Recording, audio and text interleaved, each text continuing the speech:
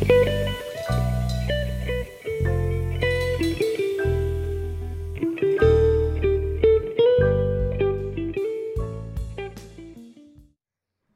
holidays from the Badass Records podcast.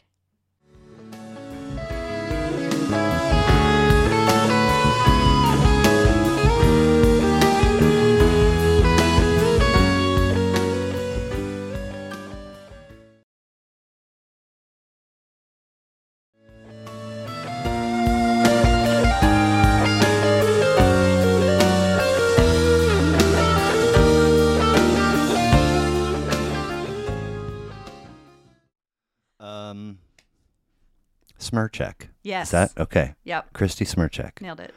We're hanging out, recording episode 98 of Badass Records podcast and installment 2 of Becoming Swifty. Which is funny. We wound up talking the day that I was going to record the first one, and then I just on a whim threw a Facebook post up today and was like, and a bunch of people are like, yeah, we'll see if if anything comes of that. But it's been fun. I had this guy who did an episode in April. Gosh, it's been a minute. He has an online radio station. He came to an episode and then asked if I wanted to have the podcast be on the station. I said, sure. And then he was like, you should come out and sit with me and we'll talk music. And I was like, okay, seems odd. But what he wanted to do is sort of reverse the roles in just a one-off kind of setting. And so he's like, give me 6 or 7 songs. Mm-hmm. I don't remember if I talked about this with Sophia or not, but I gave him, and their whole thing is Counterclockwise KC is the station, and their tagline is the alternative to the alternative. Okay. So, this is what is happening in my wheelhouse song-wise right now. Okay. And You Need to Calm Down was on there. Yeah. And so he... I sent him my list before our date, and I woke up the day after or the morning after. I sent it to him to a text message that just said Taylor Swift ? It just and I was like, yeah. Yes, and yeah, and so when I went, we talked, and then we listened to each song and talked about it, and I mentioned this was like July, and I was like, man, I've been thinking about doing this thing. Mm-hmm. We'll see if it happens. But he's like, all right, well, I can't believe we're playing Taylor Swift. And then he played it, and he was like, holy shit, that's really good. I know. It's like, now, it's not on my list, randomly. Yeah. So I have a friend that actually just gave me a pin yesterday that says you need to calm down. So with all of the NFL marryings, Bill Belichick, Patriots head coach. Sure. We just played him. The Chiefs just played him. He is, God, stoic is an understatement. Okay. And when it comes to press conferences and talking to the media, he may as well be wearing a shirt that says, I'm only here so I don't get fined. Because he is emotionless and let's see here. Okay, just making sure it's doing what it's supposed to be done. And cuts. He looks homeless sometimes. And his signature look has been sleeves cut off of his hoodie. On the side, so he just stands out. And they, it's like the dynasty of the New England Patriots is because him and Tom Brady, him, Belichick, and Tom. I know that name. Okay, yeah, and so if people, as sports press conferences can tend to go, it's like one after the other. They ask their own version of the same question. So you just, I mean, you can understand why it's annoying. So they've had a rough year, and this coming into the Chiefs week, he was just asked over and over again about the rumors circulating regarding his job security. And I'm moving on to Kansas City. I'm focusing on Kansas over. It's just typical, but when the Travis Kelce, Taylor Swift stuff was really popping, he was asked about it at some point, and he said, Travis has had a lot of big catches in his career. This might be the biggest yet. Hey. And then, same time-ish, he was asked if he ever listened to her. And he's like, I mean, that You Need to Calm Down song is pretty awesome. And if you think about it, there's a lot of people in the world that need to calm down. They sure do. Plenty of people need to take several seats and stop screaming about all the people they hate. Right, right. So you are, well, let's see. First of all, we've got a lot to get into, but where I'd like to start is abandon the cultural myth that all female friendships must be bitchy, toxic, or competitive. So old guy here, so help me out. If I type in your name and Instagram, like a link for your IG page is there, and that quote is right beneath it. Is it? But if you click on your Instagram page, it's not anywhere to be found. I'm like, so that's a great quote. I don't know. It's not yours? No. Oh, shit. Okay. I mean, I'm into it. Those are the vibes, but I don't know where that came from. I'll remind me. I'll show you when we're done. Yeah. Because I was like, what? You know, when my dad, when computers he had to accept them as part of his life. He he couldn't these things aren't going away. He couldn't get he checked out at the double click of a mouse. And That's then not gonna get you too far. No, and then drop down menu. He's like, I'm like, okay, we are. So that's what I felt like. I was just like, why is it here but not the very next place? It's been a minute since I've Googled myself, so okay. Well, you got a lot of results. All right, there we go. So let's see here. I'm like, I like that quote, but Noonday Collection Ambassador. Yes. Talk to me about this. So I work part-time as a dental hygienist. I also work part-time as a Noonday Collection ambassador. Noonday Collection is a fair trade fashion company, and we partner with artisan businesses all over the world. So my job is to create a marketplace for basically consumers in the United States to have access to those artisan pieces. In turn, the artisans that we partner with are provided a great job that they often do from home. They're paid a dignified living wage, safe working conditions.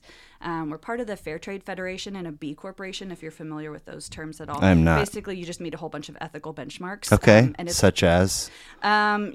People, profit, and planet are all prioritized equally. Okay, cool. So sustainability, long-term artisan partnerships, making sure that people are being paid fairly and on time, and okay, things that we often take for granted. So fair trade would be like if you see that on a bag of coffee beans. Yeah, it has to be like Fair Trade Federation. People can put fair trade on stuff. Oh, you have to actually go through a process to be verified by the Fair Trade Federation. Okay. But yes, look for fair trade and B Corporation things on your products. Okay. And just then you can know, hey, this is actually like making the world a better place and not just feeding the consumerism machine. Right. Like some fast fashion does a lot of harm in the world. So, okay. So slow fashion. How does one achieve the title of ambassador? I signed up. Okay. I was wondering if that's entry level or if you have to earn. Yeah, no. You sign up and you say, I'm going to do this. And so then I typically will work with other women. I'll partner with women. They'll invite their friends over to their house. I'll come bring all my jewelry and bags and stuff. We'll have kind of a shopping party. Sure. And then, okay. New people. And how did doing that. Noonday Collection land on your radar? I think it was probably about 10 years ago. A friend invited me to a party that she was having at her house. And so I showed up and I saw all the stuff and I was like, oh my gosh, I love everything. A big accessories gal. Okay. And the price tags were a little bit higher than I typically would pay for things. And then I learned why. Because it actually costs money to pay people for their labor. Yeah. So having that kind of mindset shift, I was like, all right, cool. I can buy one pair of these earrings versus like 10 pairs at Target or Forever 21 or whatever. So I'm going to choose to spend my money where it's going to actually make a difference, and knowing that there's actual humans with actual stories of impact behind these pieces that's really meaningful to me.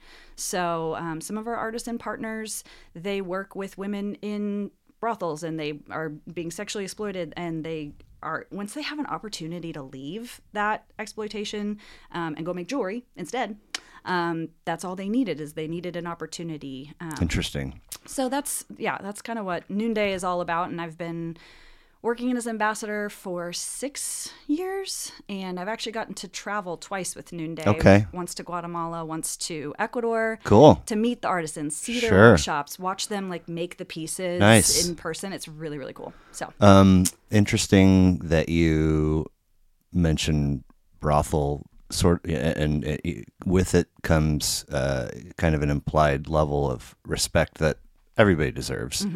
But oftentimes you hear that word and immediately the connotation is negative, as if this person has chosen this path for themselves and they are therefore inferior.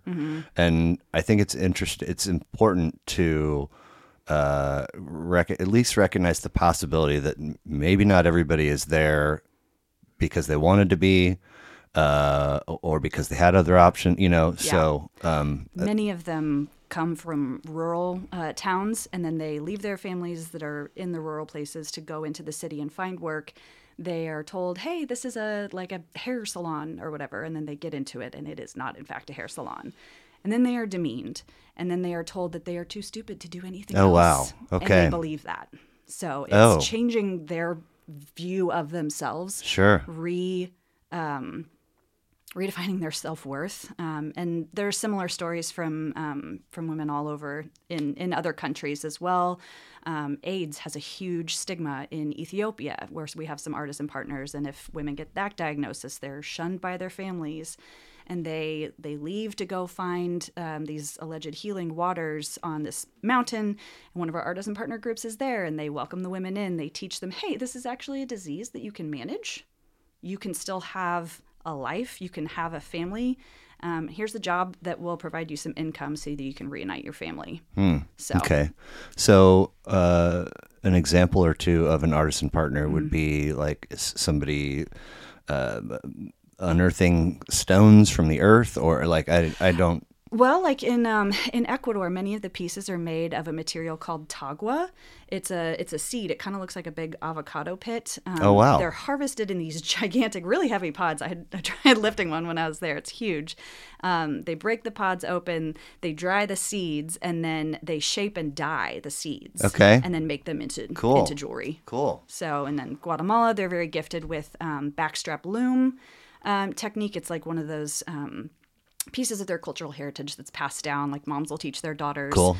So they're doing that. They're beading jewelry. In Ethiopia, a lot of the pieces are made with upcycled artillery because there's a long history of civil war in the country, and so they collect the artillery, melt them down into their base forms, reassemble them into beads, and then string the beads together into bracelets, earrings, what have you. Wow. Okay. So, like, even the material of something meant Sure. for destruction is now been Nice. Yeah, Nice. yeah, it's cool. Now, the person that hosted the party that you went to, was there some kind of implication that as the person hosting this party, you got to get other folks to host parties? Is there pressure in that kind of way, or not? Is that a fair question? It is a fair question. Okay. Yeah, there's definitely, I know, a stigma that comes with in-home parties, which caused me to hesitate to even do this for quite a few years. And so I started off just buying pieces when I could, and then I decided, I'm like, well, I really like this stuff, and I feel like my friends would, so I'm gonna host parties. I'll be a hostess. So I would have a yearly party. Okay. And then the more that I got the pieces, the more excited I was to learn the stories behind them. Does each thing come with a little? Okay, cool. A little tag, yeah. And then it was about 3 years of that, and then it was actually after the Las Vegas shooting. Oh wow. I was a new mom. I had a 10-month-old daughter at home. There was a lot going on in the world that was really sounds crazy now. That those kinds of things were so terrible. We didn't even know what was coming in the coming years. But I felt that there were so much upsetting, wrong things with the world, and I was like, what can I do to make the world a better place as a young mom, as a dental hygienist in Kansas City? What can I even do that's even going to make any sort of difference? Right. And I was like, well, I think I could do this. And that I know is going to make a tangible impact. Like every pair of earrings that's sold, every bag that's sold is literally helping somebody. I can do that. Yeah. So I stepped into it. I was like, Did you say 6 years now? Yeah. So Yeah. double the amount of time that you were hesitant. Yeah. But I mean, everything happens for a reason. Yeah. I mean, that hesitation probably served a purpose, and It did. cool. It did. So, Christie Smerchek, Yes. Smerchek, on Instagram, there's a link to your new Noonday Oh, yeah. ambassador gig, right? Yeah. Is there a better place than that for folks to go? No, or that's okay, easiest. okay, Yeah. cool. Born and raised KC, Yes. and siblings. I have one sister. One She's sister. 2.5 years younger. Younger. She lives in Seattle. Okay. Yeah. I'm the Cheers to firstborns. Cheers. I have 3 younger sisters, and cheers to babies born, girl daughters born on 12/23. 12/23. What a birthday. Yeah, I am. December, a marathon. Right. Oh man. It's for me. It's always when you wake up the Monday of Thanksgiving week until like January 2nd. Sounds about right. So How old is yours turning? She's turning 13. Okay. And Betty. I come from a split home. Her mother and I are divorced, so like I have a whole lifetime of holidays that are like multiple stops. So add another generation of that, and it's like, I mean, everything's amicable and doable. Right. My biggest struggle, and this is not exclusive to the holiday season, is just time every year just goes faster and faster, and it's like I can literally wake up that Monday of Thanksgiving week and be like, you got this. And then all of a sudden it's like, fuck, it's December. I don't got this. Yeah. So we have, so there's obviously hosting that has to happen around Thanksgiving, but then we have a neighborhood deal for Advent. So every Sunday in December, somebody's hosting people for soup. If you're the host, you make soup, and it's like salad, cool. wine, dessert. Nice. So there's that. One of my sisters is December 11th for her birthday. I'm December 16th. Okay. My daughter is 2 days before Christmas, which means, as you probably have come to learn, that she will never have a birthday celebration on her birthday in school. Not in school. So it's like, So we're bound and determined to celebrate it with our family. So we did family brunch Sunday at her mom's, and then she's having her friend party Saturday on her actual birthday. Okay. See, we did it last weekend. Okay. Before people go out of town, and Yep. And then it's like we do too. It's we like did before, and then the family. we took treats to school yesterday, so it's y'all can still do that? yeah. Oh. For your birthday, yeah. Yeah. I mean, you're supposed to have some awareness if there's any kind of allergy in the room. But anyway, it's sort of, so there's all these dates, and then it's like, oh, we're doing that today because we can't do it, a lot of scrambling anyway. But she's the best.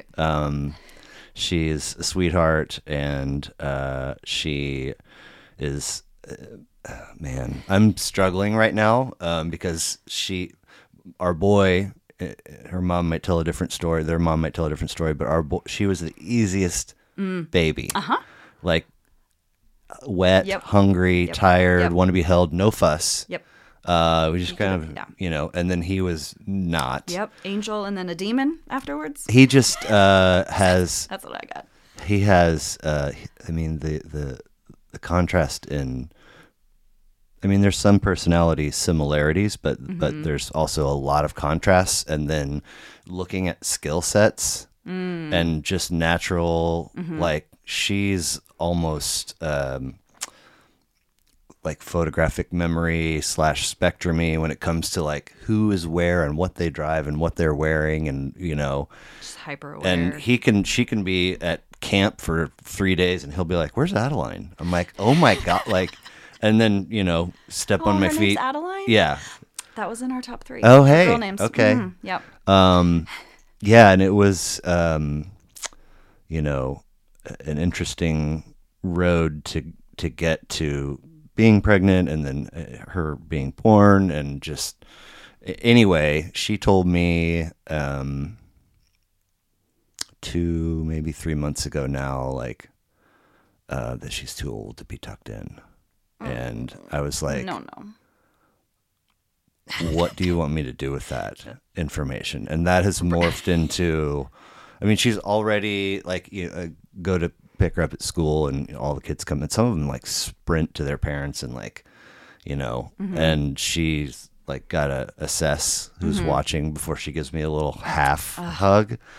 No. And then she has, if she's already in bed and I come in to say goodnight and I come over and give her like these rapid fire kisses on the she's like, "Stop it." I'm like, nobody is around to see. It's just like, anyway. Yeah. And then of course, she very much, admires, looks up to, oftentimes emulates her mother. So it feels like, not that it's a tug of war, but I'm like, don't be so far that way. We're fine. Yeah. Come back. But yeah, she is, she's something. Yeah. And being, a firstborn and then having a sister, there were plenty of times where I felt like, or have felt like, I'm being punished for she loves her brother and they're buddies, but he just, for 4 years, he just, whatever she wants is I'm fine with that, and I respect and love her. And then I've seen her treat him in ways similar to the way that I treated my sister as a kid, and it's just like, I would take it back if it would make a difference. I promise. I'm gonna shut this real quick. Okay. So how did mom and dad meet? Do you know? Your mom and dad. My parents? Oh, I think they met at a New Year's Eve party. Really? Yeah. Okay. Yeah, I think that was the story. And then dated very slowly. Okay. Like, dad would call my mom up and ask her out on a date like once a month. Oh, wow. For a while. Okay. Yeah. She didn't really think it was going anywhere, and then he invited her to be his date at his twin brother's wedding. Okay. So she's like, oh. It's a little bit of a leap. This is like a relationship. Right. Okay. I was not on that page, but I can get there.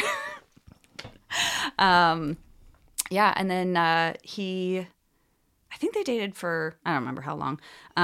But he proposed on her birthday, December 12th. Okay. So still in that December. Yeah. Yep, kind of thing. And they have been married for, how old am I? 30, nope, 40-something. 40-something years. Wow. I think. Okay. And here locally also, or They live here. Okay. Yeah. Now, when you were young, were they folks that put on music to listen to in the home? Sometimes it wasn't like thinking back, it's not something that I'm like, oh yeah, we always had music playing in the house. We had, I think music in the car. I remember a lot of like tapes being played in the car. But I don't remember like much radio or anything. Interesting. Yeah. So nothing that would eventually spill into what you were into as far as stuff that they liked? Probably not. No? It was Okay. mostly Christian music. Okay. Like, mostly like Christian radio, Bible verses on tape kind of stuff. That kind of tape. Mm-hmm. Okay. Yeah, it was a whole thing when I started to listen to secular music in elementary school. Wow. That was a whole thing. And is that still how they roll? Or are they still pretty high on the Christian? Okay. Yeah. Okay. Yeah, kinda. But and is that part of your fabric too, or are you like it's whatever, or did you shun it, or? My Christian faith looks very, very different Sure. than it did when I was growing up. Okay. So I went to private Christian school Okay. growing up. And, church and youth group and all that kind of stuff. And then went to public high school here in Kansas City, Shawnee Mission East, starting as a sophomore. Are you in? Class of 93. Hey! Lancers. 06. Okay. Yeah, I was gone for a minute. Yeah. I did a whole other K through 12 after I graduated before you were. Anyway. So yeah, went to public school for the first time as like a 16-year-old, Wild. Yeah. Yeah. And why the switch? Money. It was too expensive. Yeah. My kids are in private Catholic school. So high school is around the corner, and it's not been cheap so far, and it's going even worse. Yeah. So that had to be a bit of a shock. It kind of was. My best friend that lived across the street from me, like, always went to public school, and so I had a close friendship with her, and so I had gotten to know some of her friends, so it didn't feel too bad going in because I already kind of had a group of friends built in. But I'm very much a people person. Okay. I'm very much I call myself a recovering people pleaser. Oh, good. That's a good thing. I mean, there's nothing wrong with pleasing folks, but if that becomes sort of who you are, you need boundaries, though. Yeah. Boundaries are great.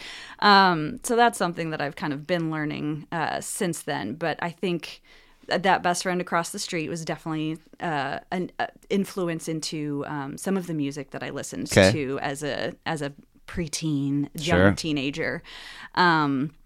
And when I too would record songs off the radio onto a cassette tape. I mean, I heard you guys talking about that. Yes. I forgot about that. Yeah. Yeah, because you'd have to time it just right. Because you're like, okay, they're going to play. They would like announce what song they were going to play. And you're like, okay, got to get it all ready. Sometimes. Ready to hit record. Yeah. And then they'd talk. And you're like, stop it. Yeah. Shut up. This is not what I wanted this tape to sound like. So. You're in this position because you do have the skill and you are clever and you jive with whatever format the radio is broadcasting, but cut your voice from the song. Don't overlap, because that doesn't, you lose cool points every time for those of us sitting. Right. I don't want that on my tape. So your Christian path has looked different than theirs. Was that what you were saying? Than my parents? Yes. Yeah. Well, I mean, definitely. It would be peculiar, I think, if you just followed, precisely it's got to be different for everybody. Yeah. Yeah. I say there's a lot of unlearning that's happened. Okay. So. I hated. So I really only went to Catholic school for first grade, and then through second through eighth, maybe longer, it was CCD. So it's like evening faith learning class. Oh, okay. For those of you Catholics that are no longer attending private school. Okay. And it was just like, God, don't want to do this at all. And then eventually, we would go to mass. We wound up pretty quickly going to Saturday evening mass, like 5 p.m. Okay. Get it out of the way. It's like, what a weird way to, and dress was casual. That's nice. So we go from that to like ultimately talking our mom into leaving at communion. So it's like we do the thing, but then we don't need to listen to the last 10 to 15 minutes and catch the song and and then eventually we wore her to, like, she would be at our bedroom doors screaming if we made the commitment to go to Saturday evening mass and then bailed for social plans or whatever. And it's like, okay, well, now we're going Sunday morning. And eventually she just wore down and gave up. And then in college, I'm like unlearning, detached, curious about the upbringing, and have sort of come full circle to recognize that there is there's some interesting social justice and charitable and helping. So I don't know where I'm in, but I'm out. Yeah. Sure. And I'm glad that I'm glad we're exposing them. Yeah. So that at the very least they can say whenever the time comes, it's not really for me, or it is, and I'm going to continue. And anyway. Yeah. There's a lot of rigidity, I feel like, that was a part of religion and faith and Christianity growing up, that I don't personally align with anymore. Like sometimes I can see, the heart behind something, but then how it actually played out in real life being super harmful. And so learning to kind of find maybe more of a middle ground on some of those kind of things. Yeah, I get it. But yeah, I don't listen exclusively to Christian music anymore. And it's Mom, I can't find a car with a cassette player anywhere. So yeah. they didn't do like Amy Grant or some. Oh yes, Amy Okay, Grant. Amy Grant, Twyla Paris, Point of Grace. Okay. Gosh, what were some? There was a rock outfitter, Mr. Mister. Do you remember them? I remember the name. Okay. Their Their biggest were Kyrie Eleison and then Broken Wings. That sounds familiar. Okay, I'm okay. sure I'd recognize it. Yeah. Yeah, no. Amy Grant's Christmas album is actually still my favorite one. Okay. Because all it's right. just so nostalgic. Sure. Yeah. You can't unlearn that. Oh yeah.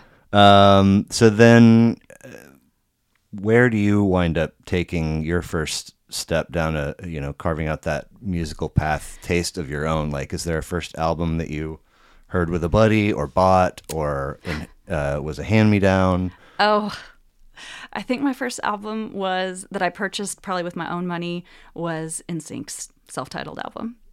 No kidding. Yeah. Okay. And Back what? when you had to choose a camp between like Backstreet Boys and you could appreciate both, but you had to plant your feet solidly in one camp. I was an NSYNC girl. Okay. I also bought the Backstreet Boys. Sure. But so pop music was definitely my first Right. intro into like, oh my gosh, this is so fun. I love this. Right. So listening to radio stations that mostly played pop music. I also listened to a lot of oldies. Like Okay. oldies 95 Heck yeah. was my jam for a long time. Yep. A long time. When my folks split, my dad moved out and one of my mom's sisters moved in, and just strangely, they went. So we're living at 83rd and Lamar. Okay. And my kindergarten was like one block. John Deemer? No, Oh. it's been when my kindergarten year ended, so did that school's run. So it's you shut it down. Yeah, it's been like a Jewish community center of temple of sorts for a very long time. Okay. My preschool was right over there. Okay. Bethany Lutheran. Yeah. Right off Somerset. Yes. Yeah. That's So where I grew up. Yeah. my aunt moves in, and she and my mom go and buy basically matching vehicles together. A pair of 81 Toyota Tercels. Mm-hmm. Good car. And my aunt coughed up the extra $200, whatever, to have FM radio. My mom did not. So we had So she had the fancy version. 71 WHB, which is what would become Oldies 95. Oh, So, right. like, I mean, and it, I don't think we ever changed the station. Yeah. So by the time I'm, I don't know, 7, like I've got all the words to all the oldies songs hardwired in. Yes. And yes. I mean, I loved them. I absolutely loved I the did too. oldies. Yeah. And in fact, I only, since starting this, learned. I always thought WHB were the call letters. World's happiest broadcasters. Oh, that's precious. Why? Because they're playing oldies for people. I don't have any idea, but that's my guess.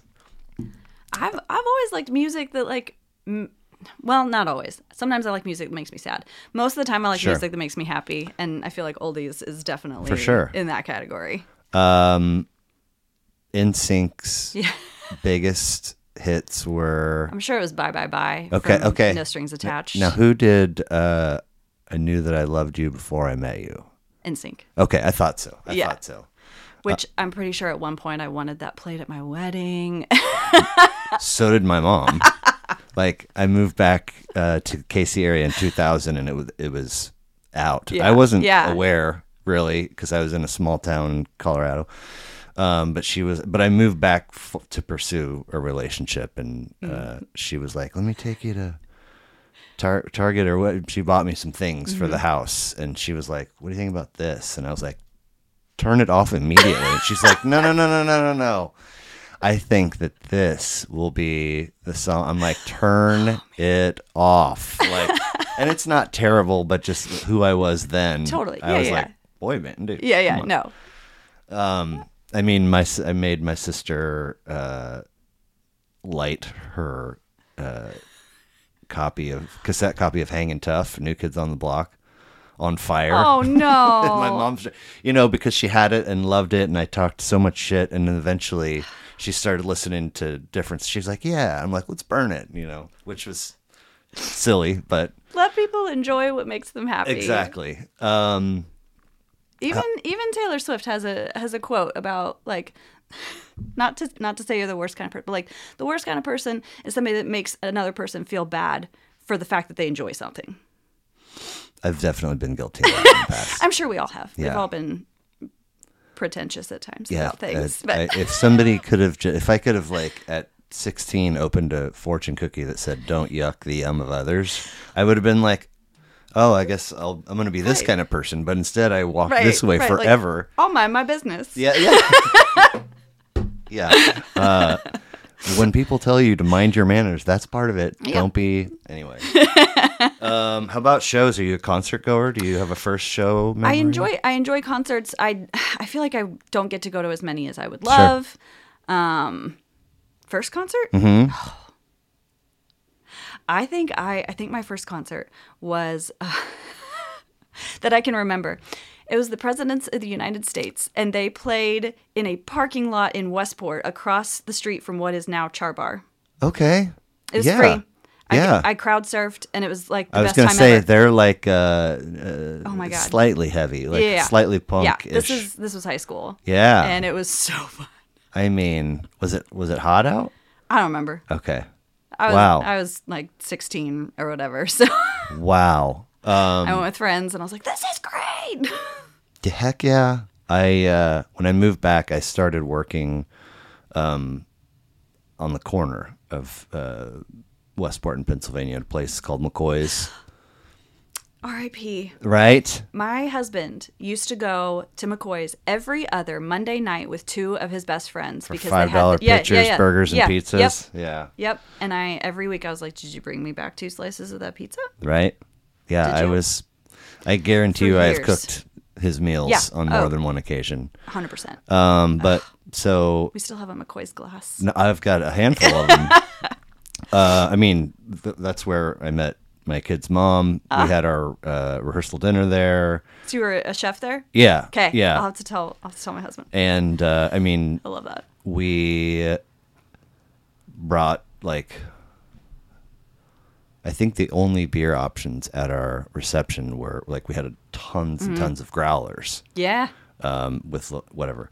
But so, like, back in the direction of Char Bar, when I was in high school and would come back for Thanksgiving and Christmas break, Mill Creek Brewing Company was, so it was like Kelly's, Pizza Slice, and then Mill Creek. And that was like, I forgot what was there before Char Bar. Guaranteed. Well, Char Bar took over the Beaumont Club space. Oh, down even further. Which, okay. Mill Creek, Mill Creek. They might all be the same address. Nevertheless, Mill Creek was the place to go if you were not yet of age.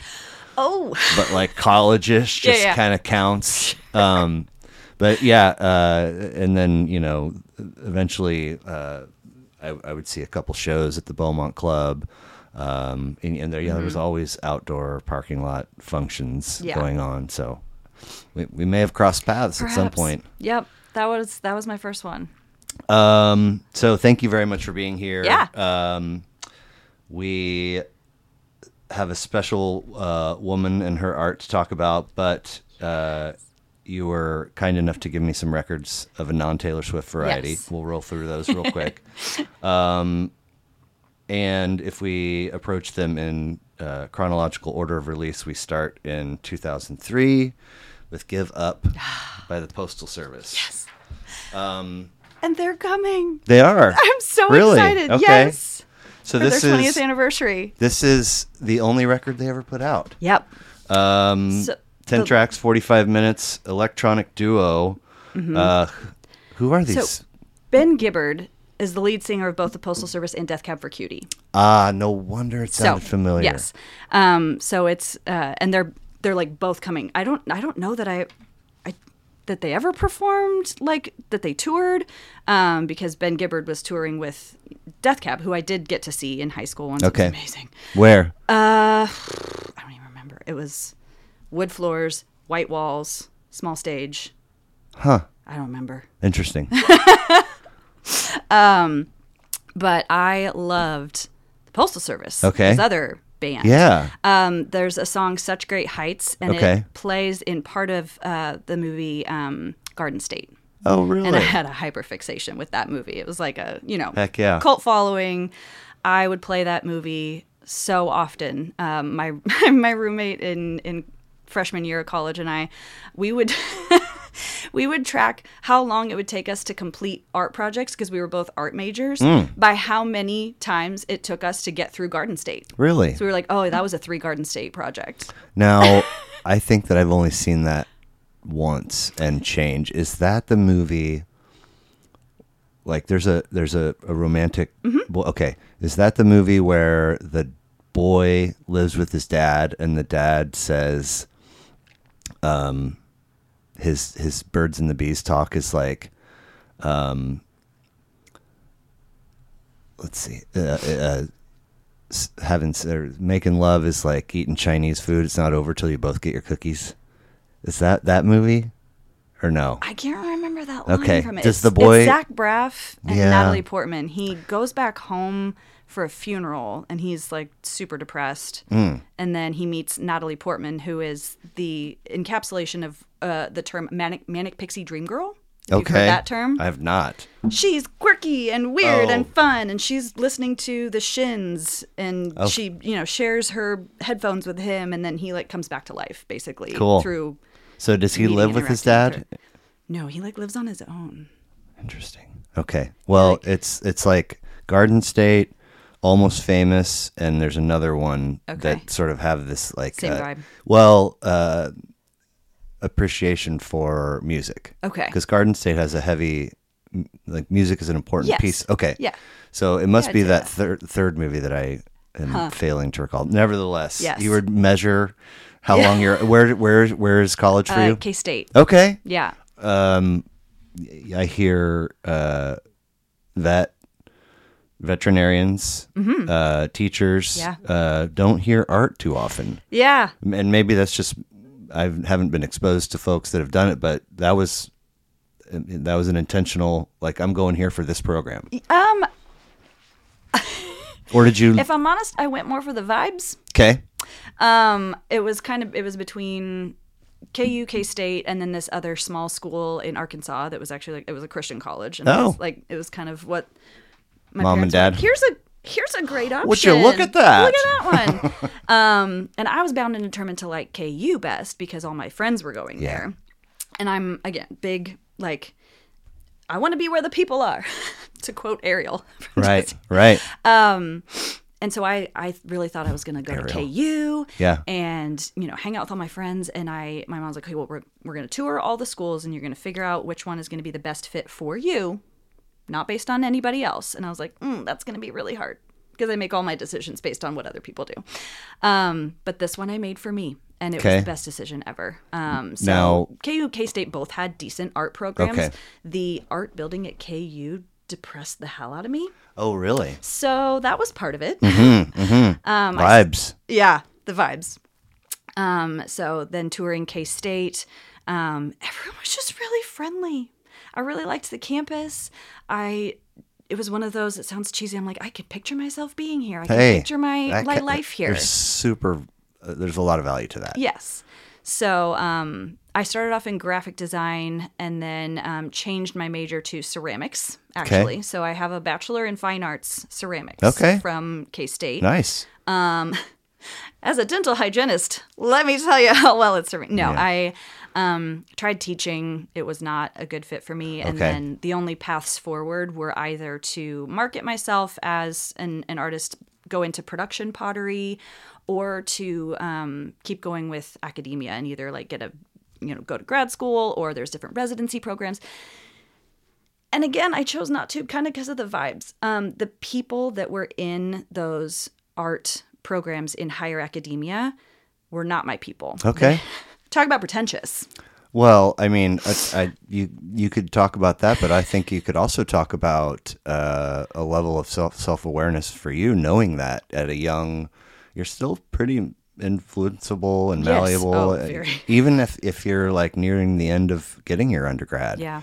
So that, I mean, kudos to you for being like, it's not going to be a fit. It's so I really thought I would enjoy teaching. I tried it at a small level, just at a community arts center, the year after graduation. I hated it. Which did not require you to get certified. No. Okay. Yeah. I was like, I can do this with a bachelor's. Did not enjoy that. Okay. So then I was like, okay, maybe other career right. options. Where is it? It's around here somewhere. And as a weirdo, I've always loved getting my teeth cleaned. Okay. So one day, shortly after that, I asked my hygienist, I was like, hey, do you like your job? She's like, oh yeah, I love my job. It's great. Oh I have, I got 2 kids. I never miss a soccer game. It's one of those, like, I go to work, I do my job, and I can leave. I have a fair amount of independence.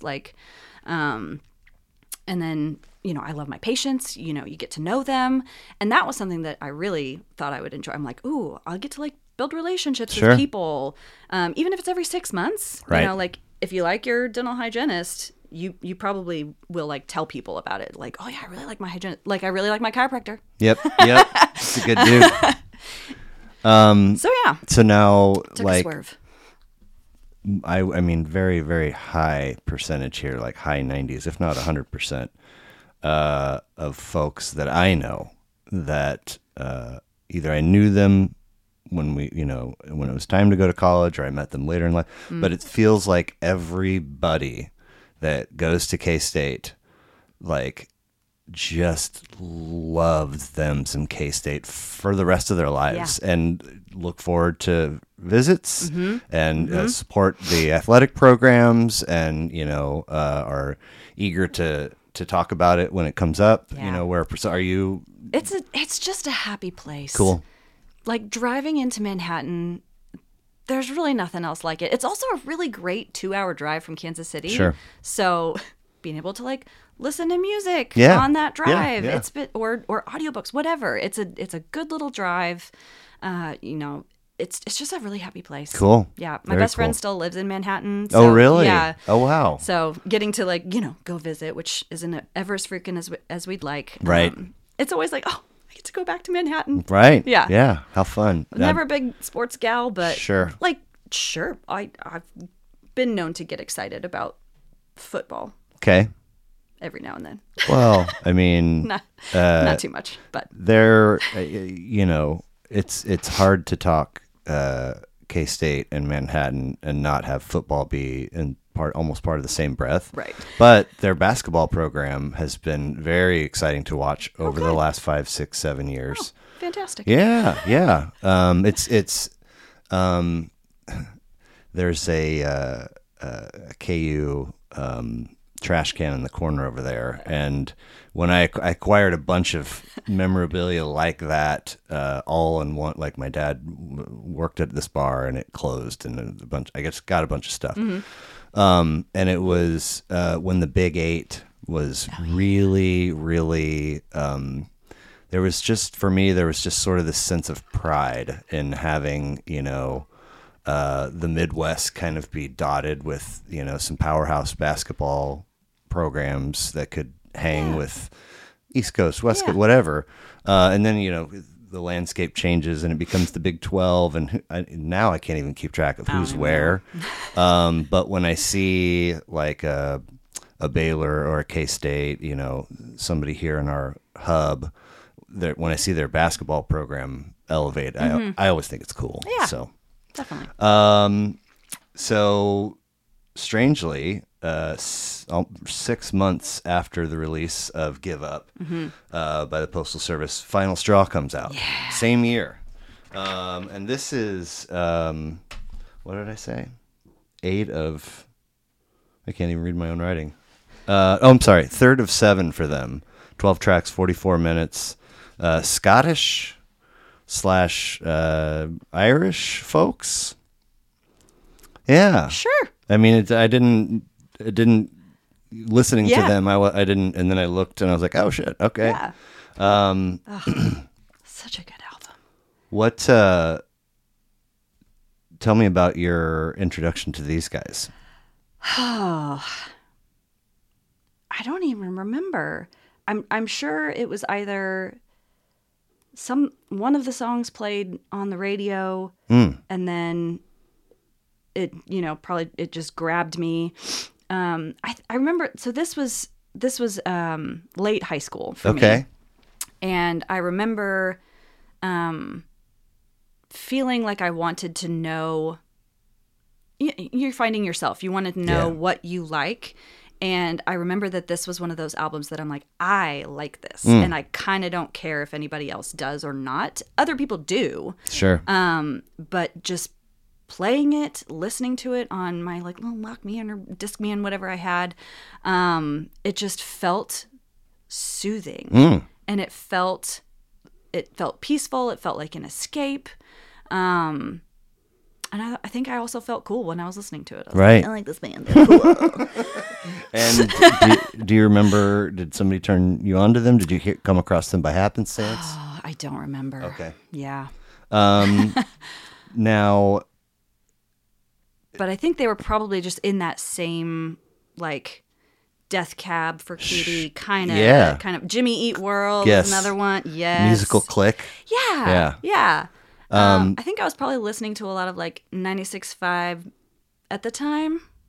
Okay. Yeah. Kansas City radio station. Yeah. Now, you, across our correspondence, kept referring to your age over and over again. And we have some, I was very surprised at recording songs off the radio by cassette.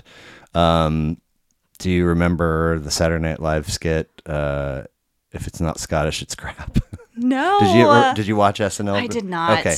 I did not. There were many things I was not permitted to watch in my young life. I'm pretty sure it was Mike Myers. Okay. And it had for such a, sort of a one-dimensional skit, it had a surprising shelf life to it. And it was... This is a bit... It was literally... if it's not Scottish, it's crap. And so, like, whatever the scene, like they're at the park or they're at the dinner table and just anything and everything that comes up, if it's not Scottish, it's crap. So anytime I see, Scotland or Scottish, I hear You're that like, voice. So not crap is what I'm getting at. Right. For Snow Patrol. Great. So that fits that they would be sort of in that mix. The other thing, prior to learning where they're from, I see Snow, Snow Patrol. I see the word Snow as part of an artist's name, and I immediately go to the White Rapper, Informer. No. It's probably for the best. That I don't know what that is.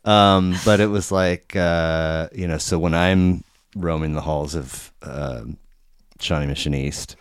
Vanilla Ice was ginormous, huge. And then Third Base came out, and they I think they called theirs the Cactus cassette, the Cactus album. But it was MC. It was Pete Nice, not Pete Nice. God, no, I can't even think of their names. But they were like, and then you had House of Pain, who you know who they are. Jump. Big. Oh, I know that song. Yeah. That's probably, there's one other House of Pain song that some folks might know, but anyway, House of Pain was okay. This is some legit hip hop, and then Third Base was the Cactus album was for sure legit. So it's sort of like Vanilla Ice was the only white, and it was such a lean away from actual rap that it was kind of like, God. And then Third Base kind of pulls us back in just a little bit. So you say white rapper, all I can think of is Eminem. Well, that was so far down the road, And I enjoyed Eminem. I did. But so then Snow comes out, and he had I don't know if he put out more. Another rapper. Yeah, Snow, the white rapper, and he had I seem to recall fuchsia tracksuits and just you're like, cringe. Oh God, did you see the effort Third Base did to sort of bring us back, and you just pushed us and set us back a bunch, bud. It was it was a catchy number, but after every other line in the refrain, he would say something along the lines of "I lick you boom boom down," which was just no. And it was like it fit in the flow, and it's like catchy. Oh, except for that part. Anyway, I was like, oh no, Snow Patrol. No. We're safe. No. But more or less, I feel like I've heard of the Postal Service. I had not heard of Snow Patrol. Okay. However, if we move to your next one. Yeah. 2005.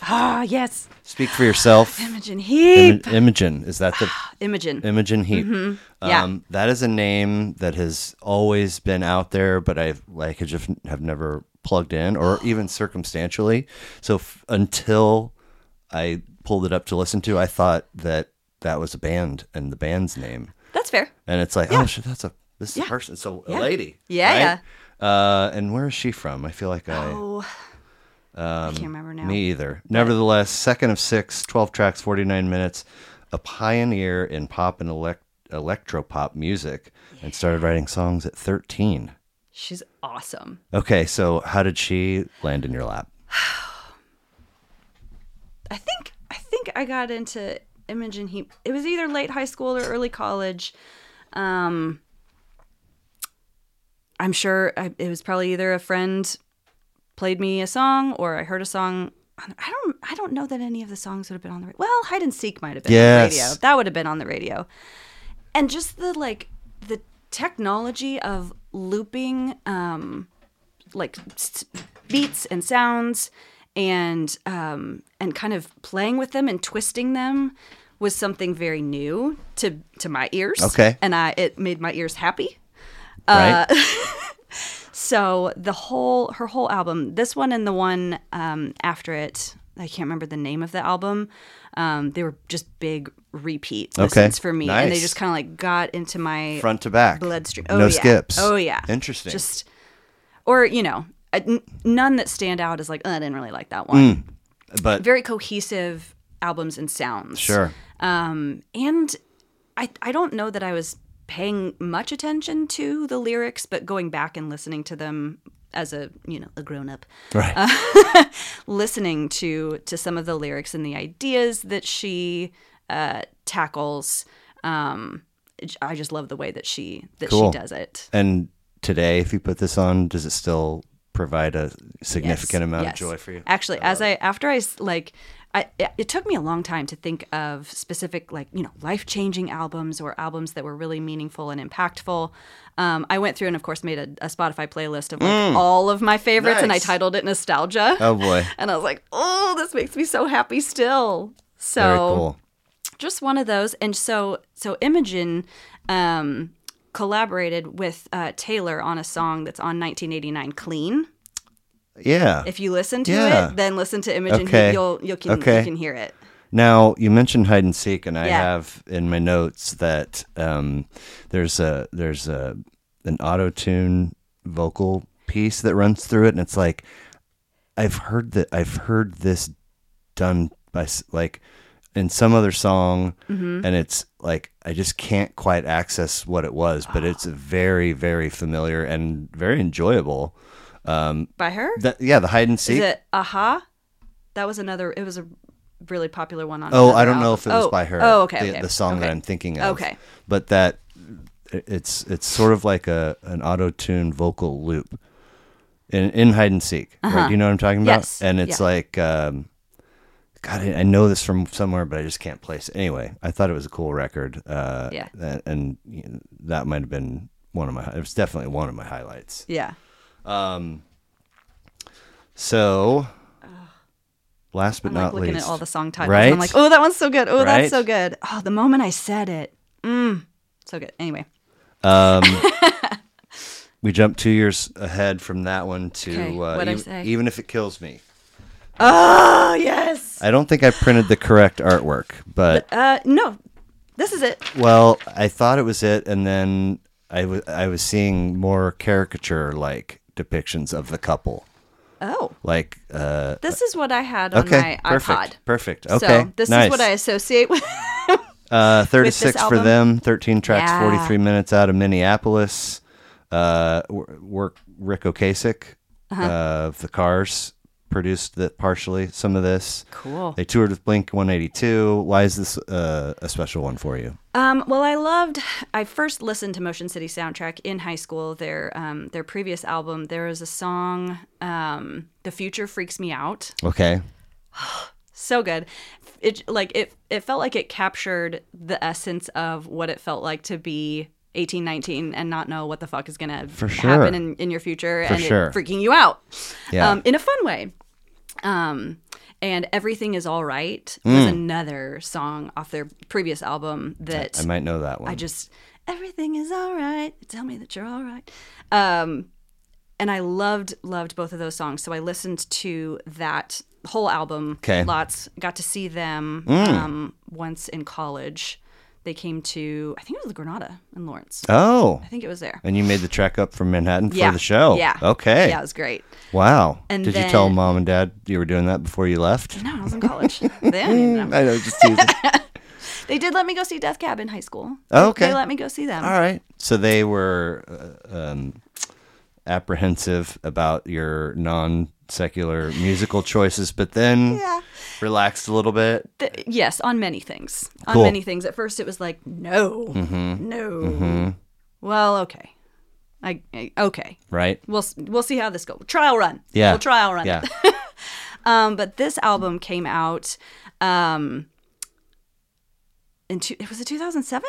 I believe so, Okay. See, in my head where it fits in my life is 2009. Interesting. And I had gone through a breakup. Oh, boy. I know. Yeah. And that's like you're out of high school. yeah, this was college. So, as you I said didn't- earlier, adult Yeah. relationship. Yeah. Well, I didn't date anybody in high school. I had one serious boyfriend in college. Okay. That we dated, we broke up, we got back together, and then broke up for good. And it was a 2-year thing. Okay.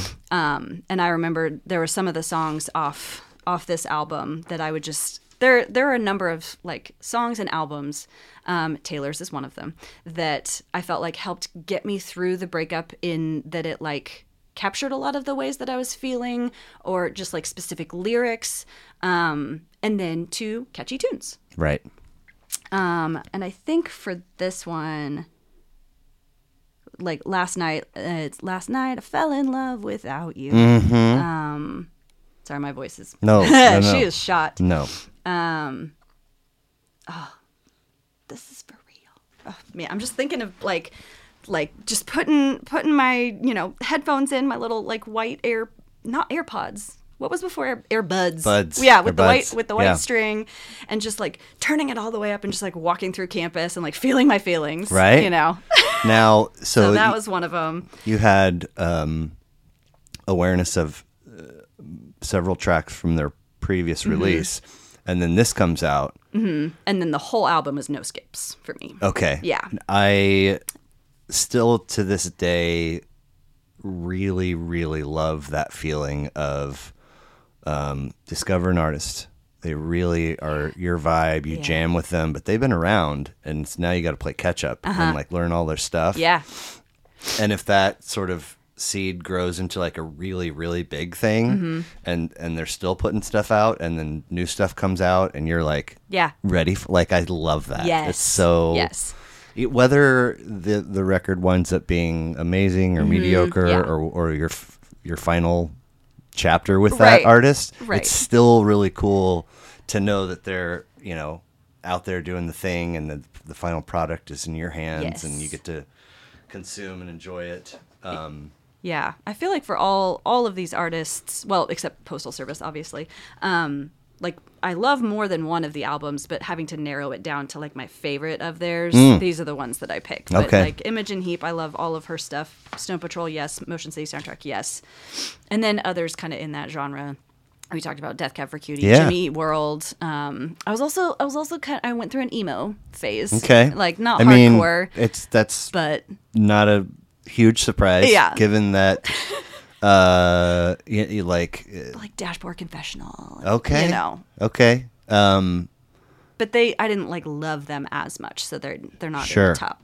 Now, if there's a common thread amongst the Paramore. How did I forget about that? Anyway, sorry. 7 or 8 records that you gave me, I would say that it's pop.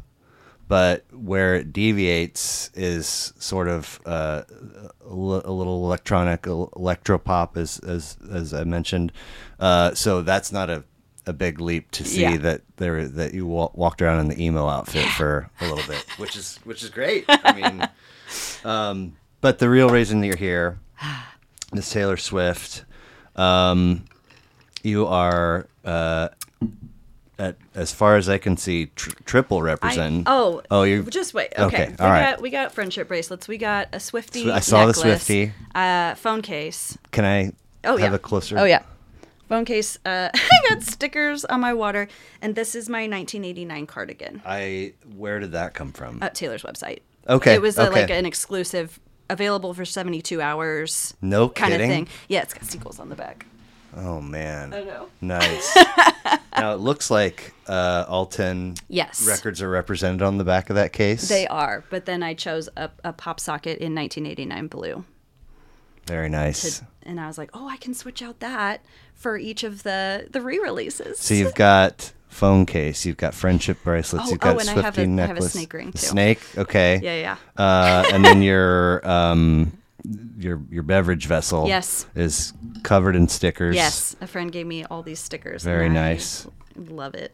Now, what kind of introduction are we talking about for you to like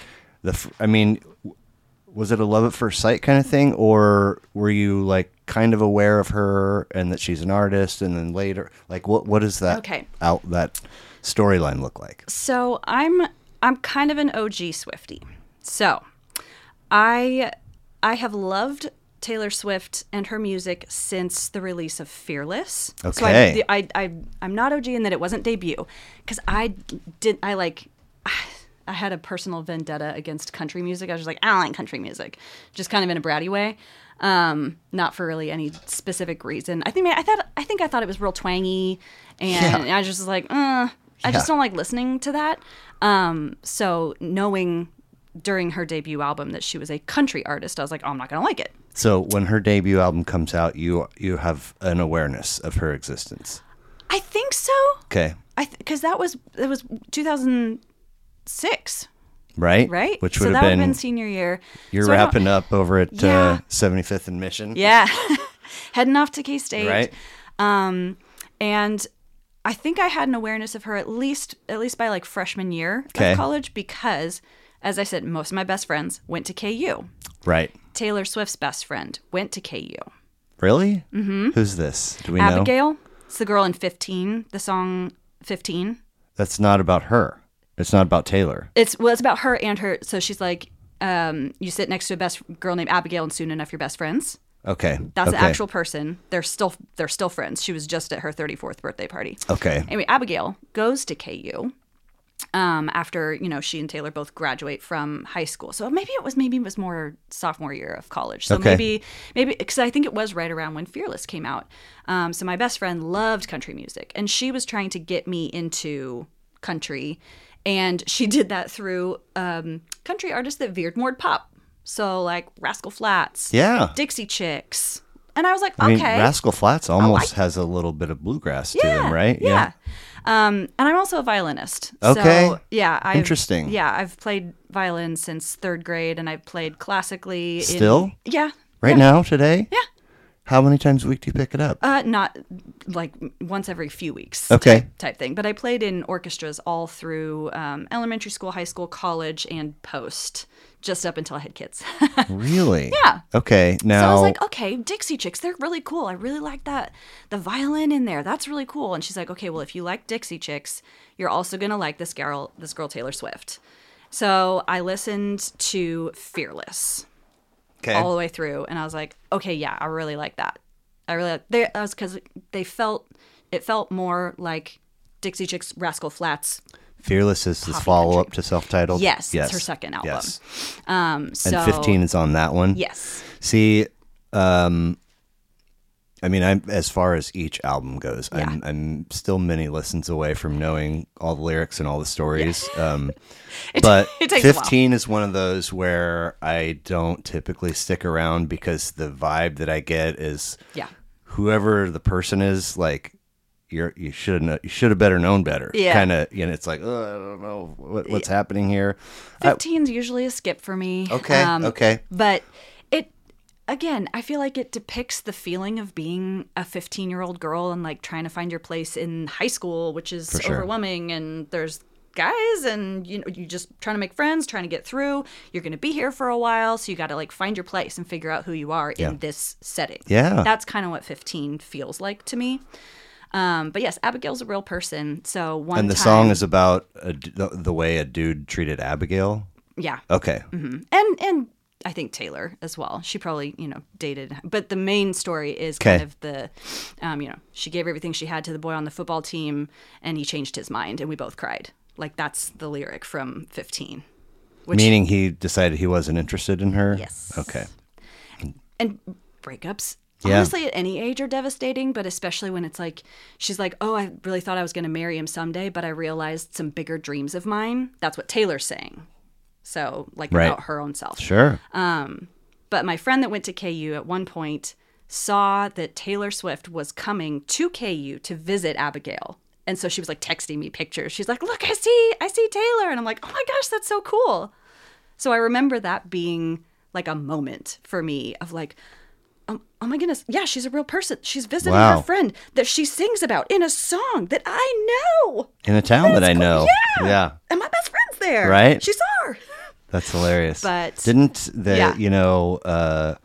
after her first game at Arrowhead, there was the picture of her and Travis in the license plateless car going somewhere at like dawn. Do you remember this? Yeah. Oh. And then the next day it was in the news that they were hanging out in Lawrence. And there was after the first game, they went to Prime Social on the plaza. Okay. But the next day? There were rumors that they were in Lawrence, which I think is fun. There were, I forget what restaurant. There was a picture of the outside of a restaurant or a bar, and there was just a bunch of people standing there with their phone because they thought they heard she might be coming Right, there. right. I don't think anything. I never saw any pictures of them in Lawrence, but I heard that Right, they might right. be hanging out in Lawrence, which is kind of cool. 'Cause Yeah. she said in interviews, like somebody one time asked her, she was real young when this interview happened. They're like, if you could go anywhere that you'd been before, where would you go? And without missing a beat, she goes, Kansas. I love Kansas. Wow. My friend Abigail goes to this. Anyway, Yeah. it was cool. Yeah. But yeah, and Fearless for me was the album that like first hooked me. Okay. And it was also one of those albums that like helped through a breakup. Sure. I remember playing it front to back multiple times driving to visit my younger sister. So this would have been my junior year because my sister went to Missouri State, which was like, 2.5 hours the other way. So I drove from Manhattan to go visit her for a weekend. So like, 4 hours or Yeah. whatever, and just like playing Sure. Fearless a whole bunch, Sure. like learning all of the lyrics, like White Horse, Forever and Always, You Belong With Me, Love Story, just Fearless. It's a great album. It's great. So that's where I first got hooked, and then was aware of and excited about and listened to each album following. Okay. But then like, I don't know, something shifted for me. 1989. Well, hold on a sec. Do I have this right? No, I have Speak Now.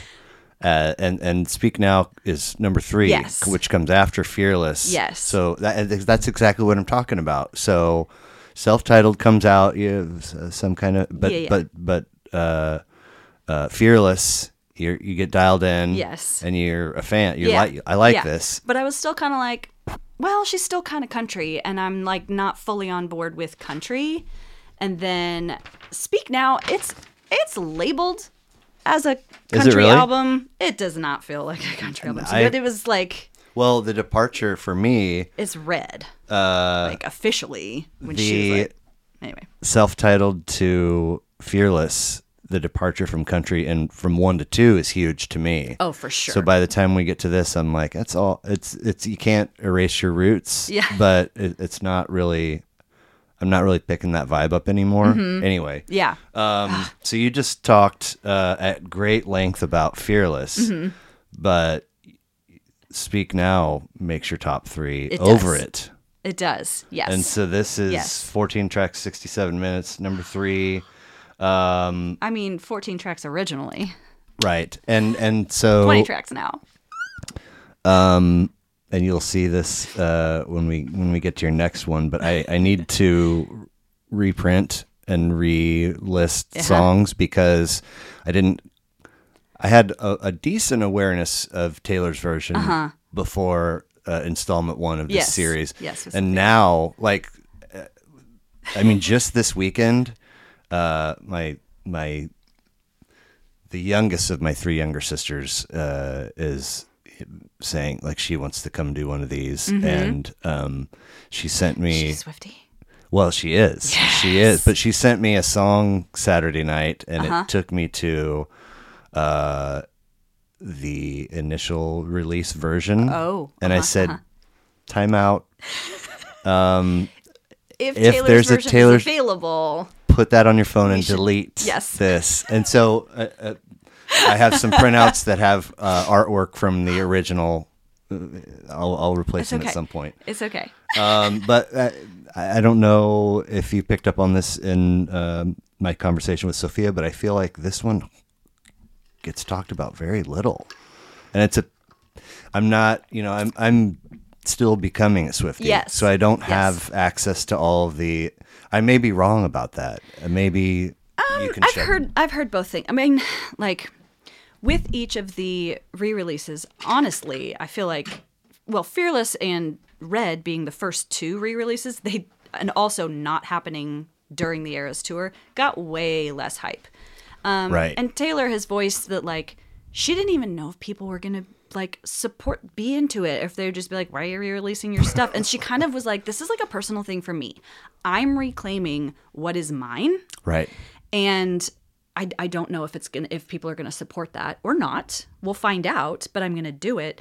And I feel like especially, those first 2 did not get a ton of hype. So I feel like of the re-records, Speak Now got a lot of hype because there was hype the night that she announced it. Okay. In Nashville. Well, like, this is coming, and then gave us the date. And I got to attend the Eras tour on the night that so it was July 7th. On. It was July 7th. Time out.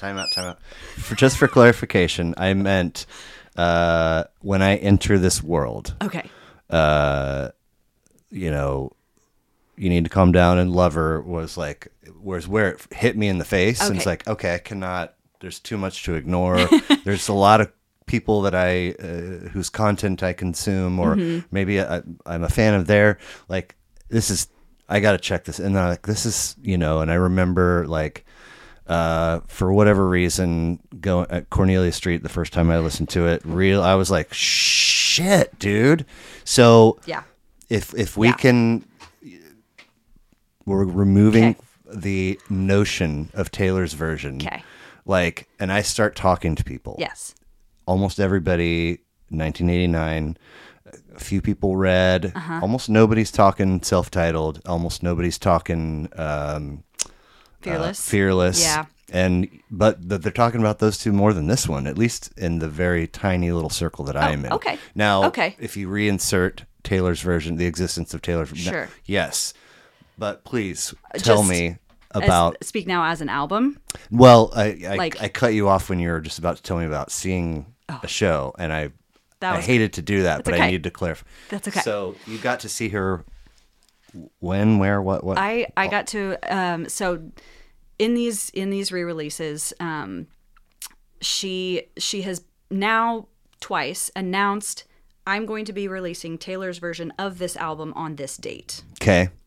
So at one was concerts. 1989, correct, but and the other was Speak Now. Okay. So she announced the re-release of Speak Now. Taylor's version is going to be July 7th.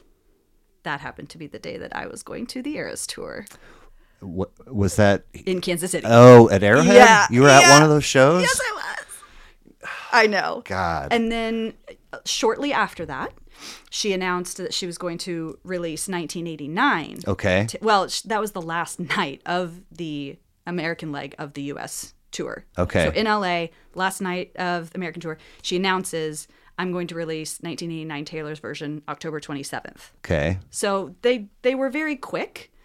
And then, so I think that maybe what people griped about was just the like length of time between those two, but it made a ton of sense to me. Whatever. Original release of Speak Now. Yes. So that was 2010. Yes. And that is when it began to be cool to hate Taylor Swift. I don't enjoy this particular lane, but it's a conversation. It has to be had. Yes.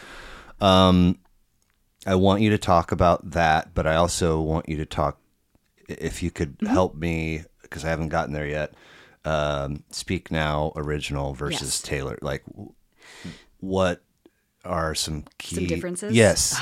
Or things that you like? Oh my God. Okay. There's some specific moments that I have footage of a friend recorded me listening to Taylor's version on two specific songs that I was unspeakably excited to listen to now that her voice has matured in the way that it has. So one of people's main gripes about her that she addresses on Speak Now is that her vocals were kind of weak. In Really? Yeah. That's a thing that people talk about? Her whole song, Mean, is about a critic who would tear her apart for any little thing, including, and not limited to, her ability to sing. And there were instances, especially when she was performing live, when she was very young, that you could hear that her voice was just not fully as strong as it is now. So, yeah, she never lip syncs. No. Right, but I think there are times when maybe a portion here and there is like dimmed. Okay. But like sure. Just to like, maybe help some of the background vocals come back, or when she's like being really dancey in a song, I'm like, I can't imagine you actually singing like there are certain songs in Reputation in the Eras tour. I'm like, she's like down on the ground and like doing this, and I'm like, how would she actually like sing like your body, like your diaphragm? But no, okay. she now when she sang live, sometimes there were some pitch issues. I'm gonna throw this artist out just because it's an easy example, and I don't know the actual truth. But just to keep the nice round number, a name we can all identify with, Janet Jackson. Okay.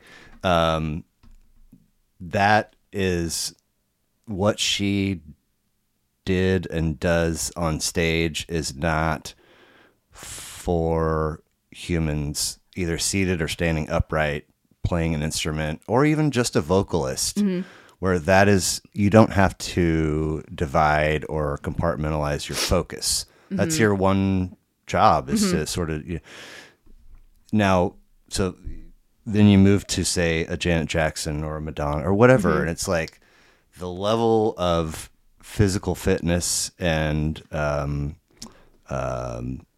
stamina, energy, so many things that go into this performance, and now singing is a kind of a small part of it, and so it makes, like, when I first learned that some folks would do that, I was like, how could you? Yeah. And then it was like, outrage. I get a little bit older, like 18 months older, and I'm like whistling a song as I carry a basket of laundry up the stairs and find myself winded. I'm like, oh, that's how. That's how. Yeah. So for the 3 hour and 45 minutes, I mean, if she doesn't hit every note perfectly, and you want to. Yeah. But so when Speak Now came out, that was one of the bigger critiques about her, was that, oh, well, she can't sing live. Okay. And so the song on here, Mean, is about, there's a line in it, you'll be drunk and rambling on about how I can't sing, and people will have stopped listening to you, but I'll still be here. Is basically the vibe. Like, very nice. She is so self-aware of like what is being said about her, and sometimes to the detriment of her own mental health, as I would assume. Like, I was like, I haven't Googled myself in a while. Like, I don't, hopefully she never does. Yeah. I have the luxury of not being super famous. Yeah. I can't imagine the kind of things that anybody in any sort of limelight would have to deal with, like the thickness of your skin, the strength of your backbone, to be able to deal with these kind of critiques, like every single thing about you being picked apart, and you're this old. Yeah. Well, I've brought this up a bunch on here, but Tom Segura, stand-up comic, who his sort of network of podcasts that he either hosts or is on or is part of, has brought this up a lot in conversations, and recognizing that when somebody insanely famous comes across as weird to us, it's because they don't have regular old folks interacting with them all day, every day. Right. It's all the people whose existence is to support this person. So literally zero people are treating them normally. Right. So how would they know? They don't know what normal is. Right. And, to your point, having the level of self-awareness, I haven't seen a whole lot of, content or clips or whatever of her walking around in her normal life, but she seems pretty grounded. Yeah. All things considered. She really does. Yeah. Which is awesome in and of itself. But original versus Taylor's on this one for you, highlights. Okay, there's a note in Long Live, which is one of my favorite songs on the album. I'm actually wearing a Long Live bracelet right now. And by the way, I too am wearing my Christie Smirchek Badass Records friendship bracelet. We gotta have friendship bracelets when we're talking about Taylor. I feel bad that I didn't bring them. It's okay. I'm helping you in the becoming of the Swifty, and that's part of it. So there's a note in Long Live that it's like 4 minutes 30 something seconds. Anyway, it doesn't hit quite as hard as you want it to. It just feels like she didn't quite have the power to nail it. Okay. And this is in like the recording of, the original version. So listening to the re-record, I was waiting the entirety of the song to wait and hear her just nail that note, and she did. And Wow. I just like, I think I probably started crying. Oh my gosh! So is the hitting or the not hitting of that note in that song a thing you had talked about with other or read somewhere, or was it just a personal thing for you? No, it was a personal thing for me. And then she hit it. Yeah. Cool. And then, so to make it even more like what feels like meaningful for me, the original set list of the Eras Tour did not include Long Live. She, without preamble, added it to the set list during the Speak Now section on July 7th. I fell down onto the floor. No way. I was a puddle. Wow. Because I'd been hoping for that one, because I'm sure you know she does like surprise songs at each of her concerts. Like she does one on guitar and one on piano, and you don't know what they're going to be. Oh, okay. I didn't realize it was that specific. Okay. Yes, so she's like, welcome to the acoustic set. Sometimes she'll give it a little speech. Sometimes she won't. But knowing that it was like Speak Now night, I was like, oh, I anticipate songs from Speak Now to be... Because Taylor's version Speak Now release is announced the night of the show here. Or do I have that? It was announced in Nashville. Okay. And then it was released onto Spotify at midnight on July 7th. So a friend actually flew in from Colorado to come see it with me, and we started playing it. So it was Eastern time or whatever. So it was like 11 p.m. on July 6th. Okay, gotcha. So we started playing it at 11 p.m. and we listened to the vault tracks, and then there were a couple songs that I was like, I really want to listen to like this part. And that was one of them, the Long Live moment. Because I told her, I was like, I got to listen to this Long Live and see if she like fixed this note. And she did. And the other one that just the power in her vocals that is now present at 33, that was not present when she was this age, was Haunted. And it's got big old emo vibes. Okay. And I love it. I love it so much. It's in my top 10 of songs. And they were just some like lighter feathery vocals that she like just has the power now. Like you can just hear the difference. Interesting. And then the vault tracks, I loved all 6 of them. Okay. I Can See You. Ooh, it just like crawled into my bloodstream in my body and just set up camp forever. So, as somebody who most of my life has been a lover of the idea of the album. I mean, there's so much that goes into it. So here it lives in this little, and there's records that are, I know all the words to every song. I could, airplay every, and there are albums that are no skips, and there are albums that are like, man, my heart wants to love this album so much, but I really am only about 3 songs, and there's 10 or 11. Right.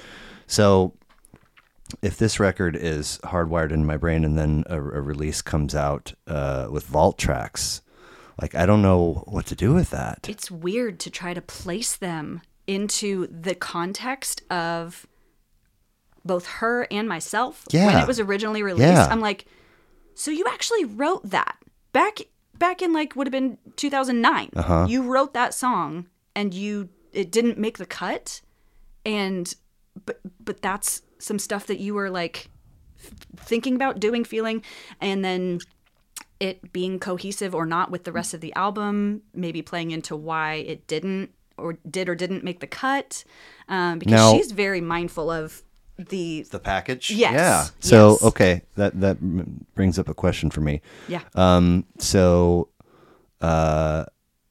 The Taylor's version comes out, and she has gone. So if the original version has let's say for this one,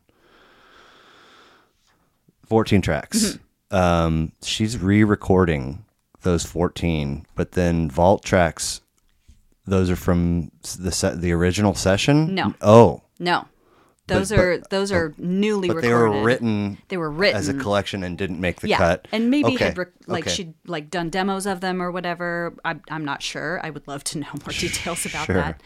And 2 of the vault tracks have featured artists. Okay. And it's very telling of like who. So one of the featured artists is Hayley Williams from Paramore. Okay. On the song Castles Crumbling. Okay. And then another one is Fall Out Boy. Yes, yes. in Electric Touch. And she was really into both of those artists at that time. So it's fun for Swifties to like speculate who might be featured on certain vault tracks of re-released songs. So that conversation might look like, hey, I was really into you at the time I wrote this record, and now do you want to come feature? And maybe. Well, and Hayley Williams is going to be on tour with Taylor when she's in Europe here next year. Okay. So she's going to be opening for her. Like, they've been friends for quite a long time. Okay. But, yeah. So they're newly recorded. Yeah. But added to the Taylor's version. Okay. So I want to take a quick break and hit the washroom, Yeah. but when we come back, I want to know about Colorado Friend and about acquiring tickets and about the show. So in case I forget. Sure. Okay. So who is this Colorado Friend? Her name's Katie. Okay. We've been friends since college. Okay. So KSU alum Yes, as well? yes. Okay. But grew up in Colorado. No, she grew up in Wichita. Okay. And then she went to grad school in D.C. at Okay. Georgetown, and then got her PhD in Boulder. Dang. And then set up camp there. Wow. So she's been- if you want to do 4 years of undergrad in Boulder, that's not cheap. I can't imagine what doctorate school. Right. But you guys have maintained Yes. a years-long relationship now Yes. and share an affinity for T-Swift. For many things. Many things. Okay. Many things, Taylor Swift being one of them. I see some Chronicles of Narnia on your bookshelf. She Yes. and I originally bonded on a spring break trip that my now husband invited me on when we were like first dating. Oh, wow. And I did not know a ton of other people in this group that was going on this spring break trip, but I knew her through some mutual friends. And we bonded very strongly on this Colorado trip. Okay. So in Colorado. Nice. To ski? Yeah, we did some snowboarding, some skiing. Okay. We bonded over Harry Potter and Chronicles of Narnia. Nice. She had brought a hammock, and we strung it up between two bunk beds, and we sat in this hammock, and we like took turns reading Voyage of the Dawn Treader to each other. Wow. Yeah. So. Okay. Yes. Very cool. We still enjoy much of the same literature. Okay. Fantasy being a good connect, and then now Taylor Swift. Okay. So I have to pause there, and I haven't. What I'm going to say is as much as I know about this particular topic, but there is a thing that circulates and lives within the Catholic community in some parishes, and it's called CHIRP. It's a kind of a crummy acronym. It stands for Christ Renews His Parish. Okay. So somebody saw it's like, if we juxtapose two letters, we can say. Anyway, the point of it is that, and I really love it conceptually for this reason, is that oftentimes when families' youngest child finishes 8th grade, they see a big detachment from between the family and the parish, because now their focus is elsewhere, because Catholics K through 8. So now it's okay. Now it's our life is Rockhurst and St. Teresa's or Bishop Miege, whatever the case may be. And yeah, maybe you still go to Mass, but you are a fraction as involved. And so the way that this works is there are retreats, weekend-long retreats at the parish. And there's one for the men and one for the women. And so if you get talked into attending one, the hope is that then your group of attendees puts on the next one. And eventually you kind of hit everybody. Yeah. And then so your group will have roles assigned, and there's a sort of a spiritual leader that. And so my group's spiritual leader, it turns out, is a huge C.S. Lewis fan, and he has written so many other things beyond Chronicles of Narnia and just novels, and a lot of it is rooted in Catholicism. And like I don't know any more than what I'm saying right now, but it is always, because he would share, read something to us or print something out, and it always felt like it was a really well-intentioned, articulate way of connecting just life out there in the world as a human and Catholicism or spirituality, Yes. Yeah, and yeah. it made it feel like, oh, we talked about some of that kind of unlearning or distancing Yes. from Yeah, what yeah. you're, and it's like, oh, I can definitely walk back into this Uh-huh. and feel I like the way that, so Yes. Yeah. the whole point of that is to say, shouts out to C.S. Lewis. Yes. Yes. I was just talking about his book, The Screw Tape Letters, with a friend of mine recently. That's a fascinating title. Oh, it is. Okay. It's a. See if I can give a short synopsis. It's a senior demon who is writing letters to his nephew, like a junior demon, and I think the junior demon's name is Screwtape. And he's like training him on how to fuck with his human, and like make him believe this. Whoa. It's great. Cool. It's really great. So That's layers Yeah. right there. Okay. it's one of those. I'm like, oh, Nevertheless, Anyway, you're on this yes. hammock, Yes. sharing, reading. Voyage of the Dawn okay. Treader. Okay. Yes. I love it. Yeah. And okay. And so so we've then. been friends since then. Okay. Now. She flew in to come see the But Eras tour with me. but when there had to be an on sale announcement, and I'm sure you were dialed in for what that date was going to be. It didn't make it to general sale. It was all pre-sale. So you had to sign up with Ticketmaster to try to get a pre-sale code to Okay. buy tickets, and I did not get one. Okay. So the day that the pre-sale was happening, which is like the Ticketmaster Great War that people talk about. I remember in the Time article, I think the Time article talked about Ticketmaster crashing. Yes. What's the difference between that and this Great War? That's it. Okay, That's okay. it. So certain people were given pre-sale codes, which meant that they were going to be able to log into Ticketmaster, buy tickets to the show. And are we assuming This was- that the way in which you are getting a code is You had to be a random? verified fan. You had to sign up to be a verified fan. I think trying to deter bots and whatnot, like people that I are can just respect that. going to like resell the tickets. Obviously, that still happened, but I think it was their attempt at making sure that people that want to see the show are the ones buying tickets. Sure. So I signed up. I had my husband sign up.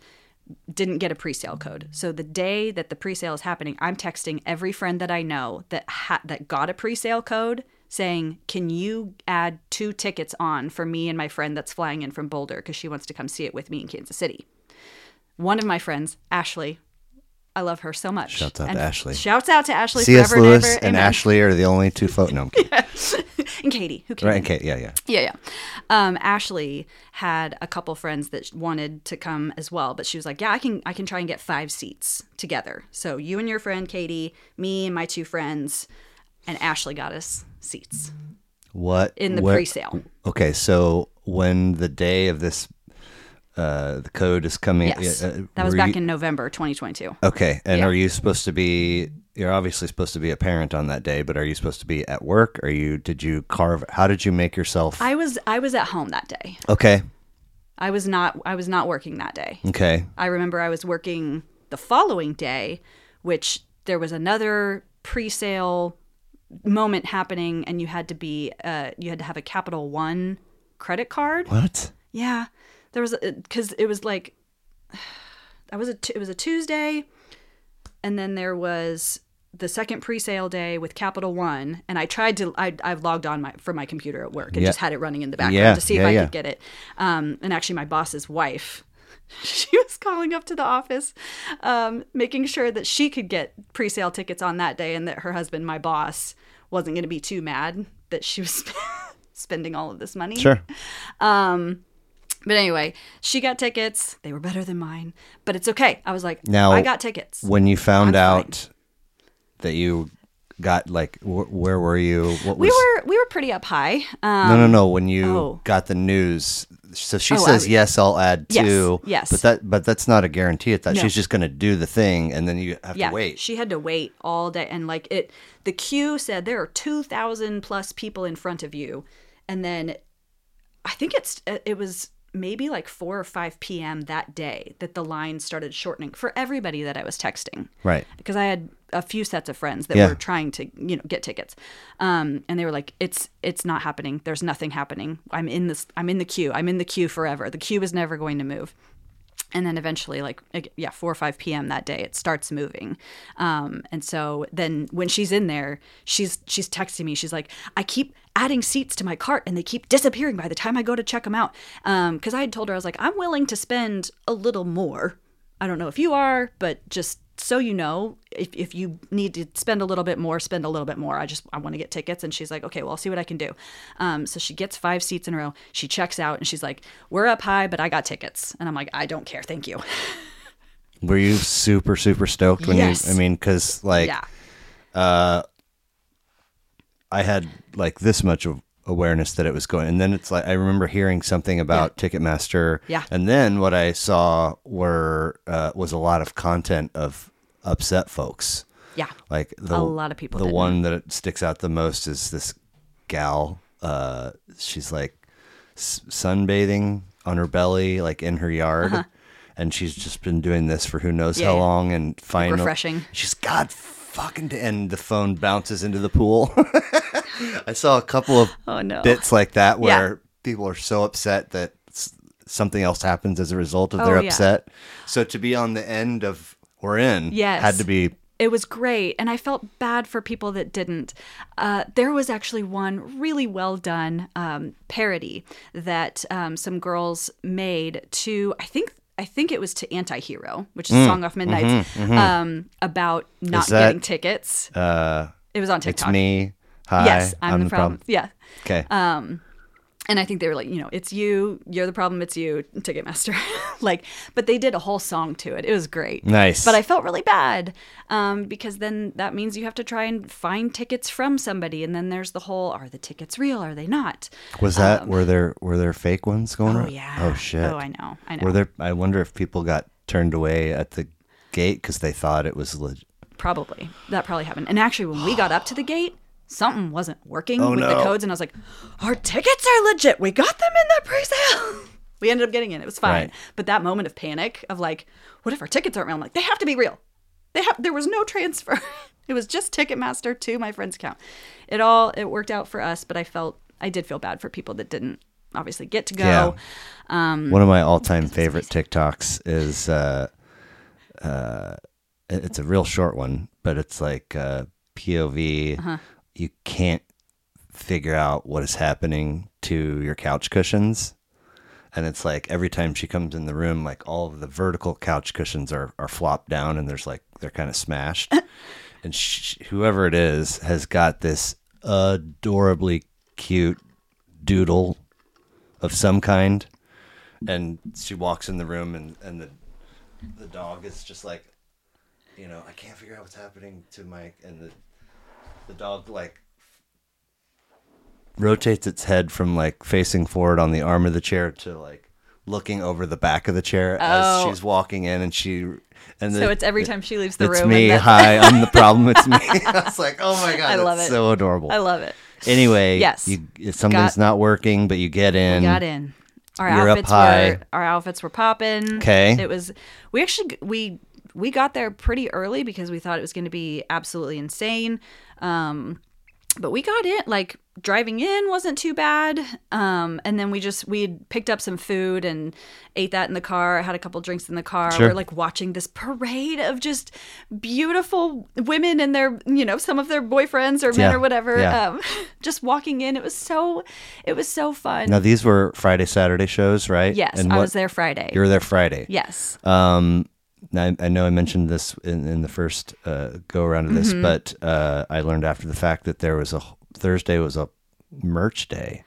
Yeah, you could, but people I had a friend that went up. I mean, did that. That's an operation. I just bought mine online. Well, which is fine, but that's to commit the energy and anyway. Yeah. And then also the other piece is that I really felt like the city was just buzzing for like a week. Yeah, it was leading up while and then after, and it was like, this is crazy cool. It was similar energy to 2014-15 when the Royals were. Yes. Did you like just electric? Everybody's like, yeah. It was great. Yeah, the energy was something else. For sure. I am guilty of occasionally going back and watching the occasional clip from that run. like, well, Tyler has, I'm pretty sure he still has, a framed shot of Hosmer stealing home. Yes. And all the Mets fans in the front row behind are like, oh my God, but for sure. Got it up there? Little bobblehead? Yes. Yeah. Unfortunately, there's no sad Mets fans in the background of my bobblehead. Okay. I can picture them. There you go. I can picture those sad Mets But fans. that's a great comparison, for sure. So food, drinks, go in, and is this the only time you've seen her? No. You've seen her before this. I have. Okay, well we gotta. I know. We got to backtrack. Yes. I got to see both the 1989 tour and the Reputation tour, which was also at Arrowhead. Seriously? Yeah. She'd been at Arrowhead twice for different tours before this one. Well, I think she was at Arrowhead for the Speak Now tour as well. Okay. Which I didn't get to go to. Okay. I was newly married and super broke. Yeah. So, ticket acquisition experience for these other two shows different?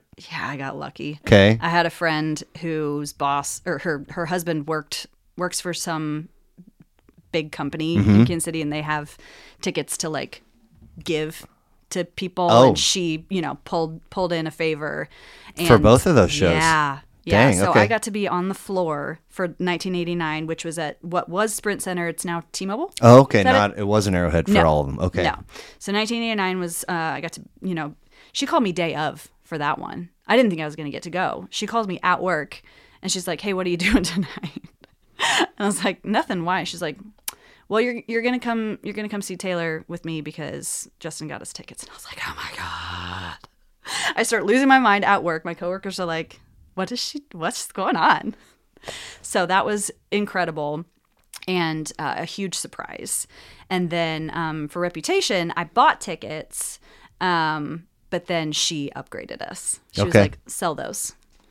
Sell those. I got us suite seats. So I got to see Reputation from a suite at Arrowhead. So, which was amazing. 1989 is 2014? 2014. The album. Yes. The tour was 2015. 2015. Yes. And then Reputation was 2018 was the tour. And then 19 was the... Oh, I'm sorry. So Reputation was released in 2017. Okay. The tour was in 2018. Okay. So T-Mobile, and then Arrowhead. And then Arrowhead, and then Arrowhead again. Arrowhead again. Okay. Yeah. So... For more seats, but it was great. It was so great. Are the three experiences insanely unique? Is there a little bit of overlap and commonality? I mean, in that the overlap and commonality is that they were all spectacular shows. And absolutely, each one blew my mind. Okay. Like 1989, I had never seen a show like that. I remember after seeing it, describing it to people, I was like, it was like a Broadway show and a concert all in one. She's got these costume and set changes, and like the whole thing seems to like kind of tell a story, and just the showmanship of it all was mind-blowing to me. And then Reputation was even bigger. It was even bigger. I mean, she had these freaking blow-up snakes that came out of the stage at one point, and the album art. Is that the origin story of this? That's the first time it becomes part of the fabric, or no? The snake? Yeah. So the snake was actually her co-opting what the Kardashians were tweeting about her. They were tweeting about her that she was a snake. Right, but then she But the snake being visible first comes into the fold with that. With the "Look What You Made Me Do" music video. Interesting. Yes. Okay. So she's like sitting on a throne, and there's like snakes climbing up. Okay. It. Yeah. Interesting. Yeah. Interesting. And also, like before Reputation came out, I think Sophia talked about this. She wiped her Instagram. It was totally blank. There were 3 images, and they were like parts of a snake, and then she drops Reputation. Yeah. So that But these like giant inflatable snakes coming on stage. It was great. Now. It was great. Like. It's amazing that you had those experiences, and like as much as I like can, the excitement is almost like I can imagine being there, but there's no way. But how do you, after, how do you go to any concert by any other artist ever with an unbiased mind and walk out of there and honestly say, you know what, that was great? Because great has been, right? Is this making sense? Okay. I mean, I think you can appreciate what other artists are doing differently, if maybe not as, just not to the same level. I mean, I'm not going to go to the Death Cab Postal Service concert and expect a Taylor Swift show. Of course not. But you can't fully strip the whole. There's, if you want to keep it simple, devil and angel on your shoulder. There's always going to be the teeniest of whispers going, I mean, it's not a Taylor show. You can't knock that off and just be like, okay. Well, like even earlier this year, my husband and I went to go see Cirque du Soleil. Okay. At T-Mobile, with some of his friends from the gym, and leaving, he was like, "That is the best live thing I've ever seen." And my immediate response was like, "Well, you haven't been to a Taylor Swift show." Did you say that? Yeah. Out loud? Oh yeah. What was his reaction? He was like, "Well, yeah, I know," because he's heard me talking about this for a long time. But yeah, I mean, and so I definitely had high expectations for the Eras Tour, and I tried to avoid much of what was out there on social media, because you can watch a live stream of every single show. Okay. I avoided looking at what the set list was so that I could go into it with just as unknowing what was going to happen as possible. Right. But being on social media at all, especially TikTok. Right. And it was like, oh, well, I kind of want to see what the surprise songs are. So then looking up what the surprise songs were for each show, then kind of by process of elimination helped me determine what was on the set list based on what she wasn't playing as a surprise song. Gotcha. But I'm like, well, I'm never going to see that surprise song, so I might as well watch that. And then the more I did that, I was like, I'm figuring it all out. It's fine. Nice. And you'd see pictures of her costumes because she posted all on Instagram. And I'm like, oh my God, they're all so beautiful. Right. But even with all of that, it was still the best show that I've ever seen in my life. And probably always will be. Yeah. I don't know. Yeah, I mean, I don't know what she will do next. Have you watched the Eras Tour yet? Have you watched? No, I know.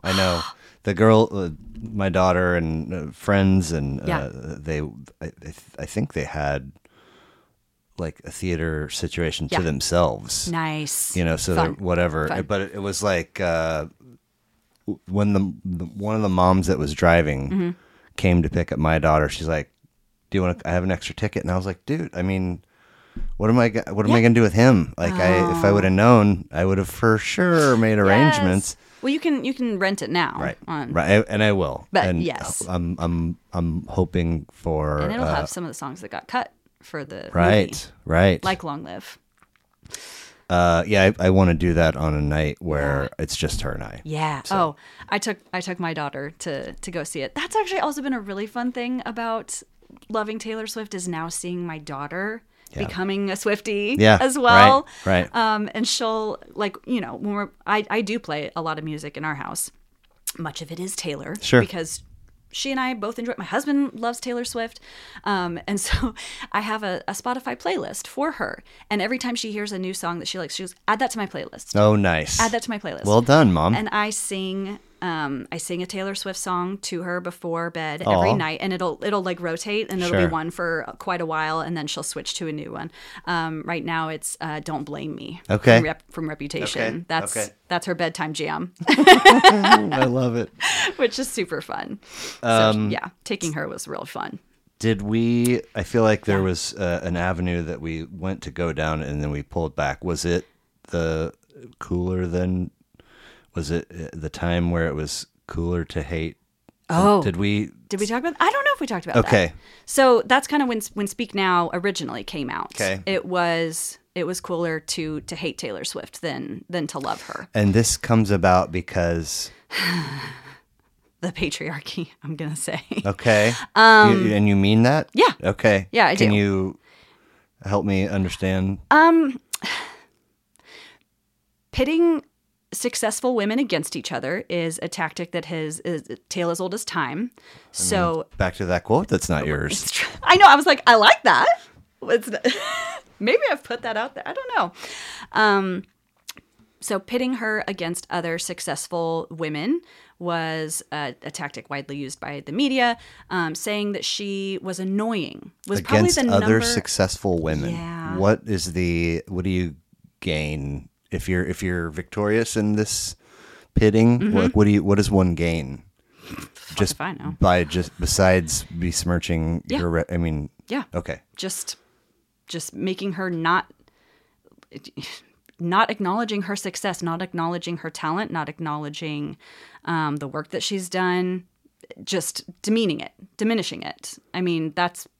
It's like I'm trying to, is there like a political advance, or is there some money moving in the back? Like there has to be, like, why? I mean, you know what I'm saying? Because I don't know, because it works. Okay. But the number one thing that people were saying about her during the first, like, I think 5 albums is all she ever does is date guys and then write songs about them after they break up. She's annoying. Okay. She can't sing live well. Sure. She's just like not that great. Just Okay. And if you like her, like, you have bad taste in music. Whatever. Yeah. Okay. And that continues. I mean, that's a narrative that you will still hear. Like, when she started dating Travis, the first things that I was seeing people posting about it was, oh, well, he's going to get a breakup song written about him. I saw that shit Like, too. oh, you better be careful. I'm like, Yeah. shut the fuck up. I mean, shut up. My best friend from Colorado brought his son, and we did like a dad-son Chiefs game for the Bills, which we lost. Okay. And there was I thought you were at least a little bit dialed into Chiefs.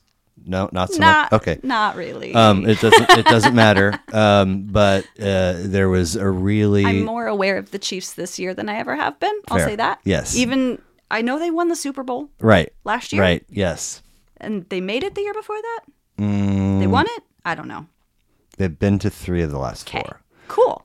And nevertheless, there was a really wild, zany play that happened late in the game.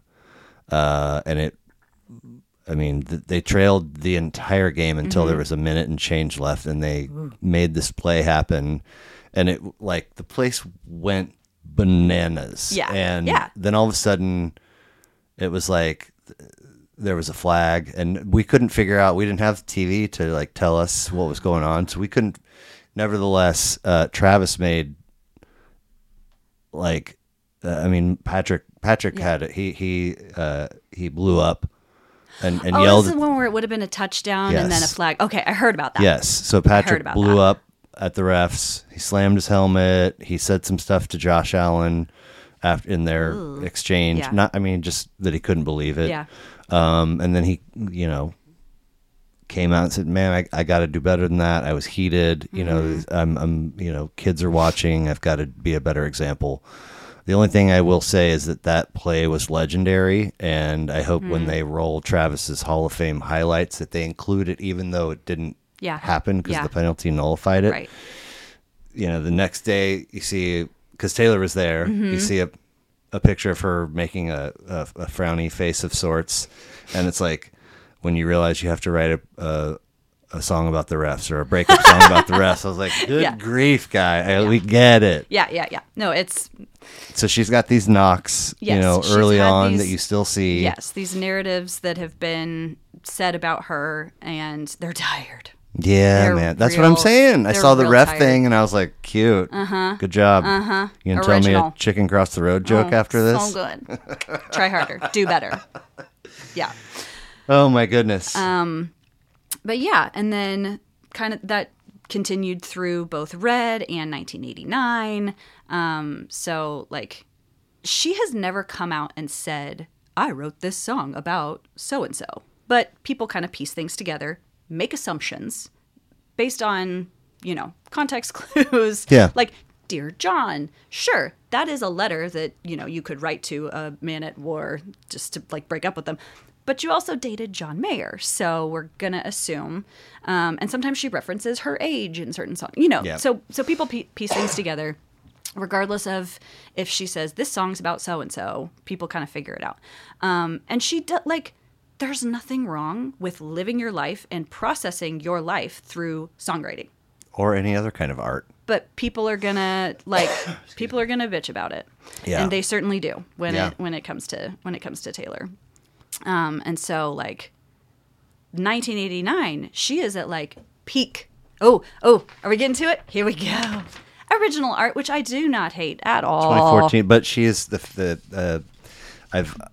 I've always loved that it's Polaroid style with the initials and the year. Yeah, I've never loved that the face is cut off. Yeah. And then interesting choice of photos, and it's like, yeah,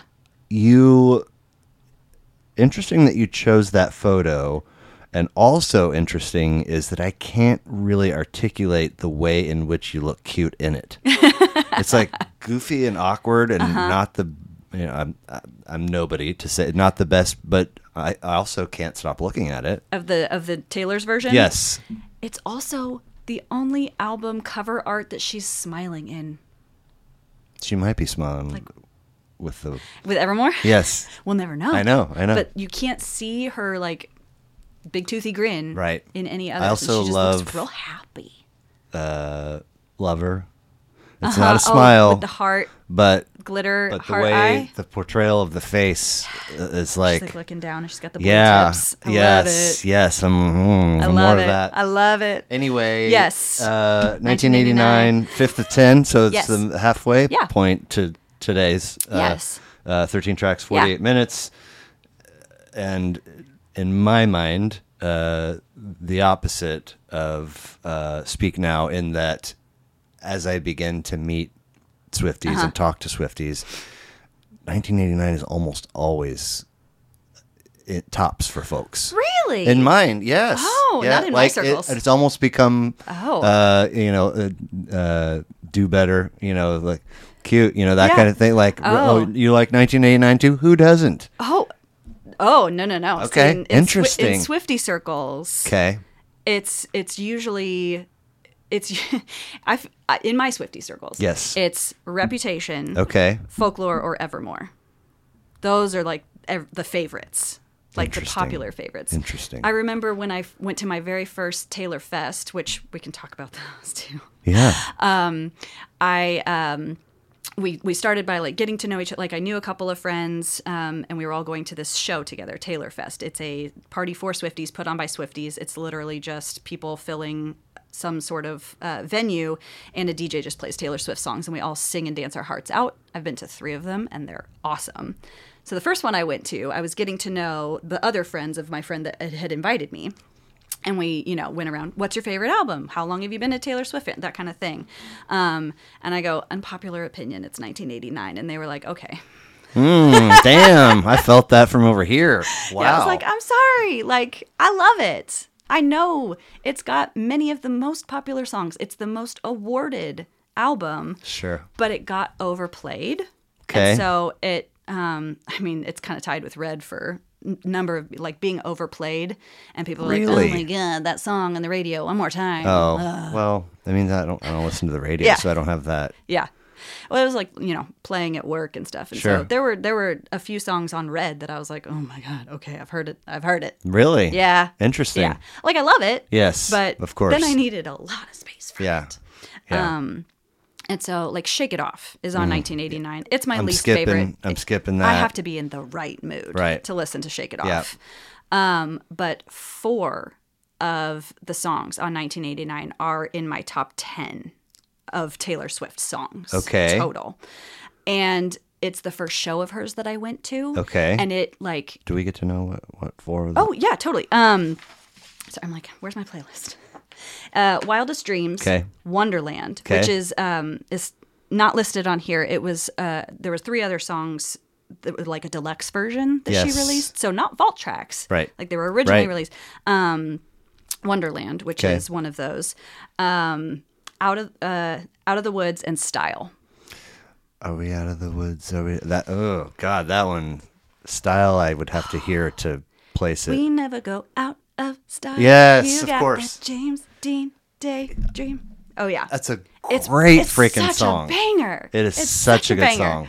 song. She's got that red lip classic thing that you like, and that is like what started me wearing red lipstick. That Okay. song. I'm not Okay. No lie. And I just loved. There's I'm trying to think if there's any skips. There's a couple skips on Speak Now for me. There are a few 1989 songs that I have to be like in the right mood Fair. to listen to. Fair.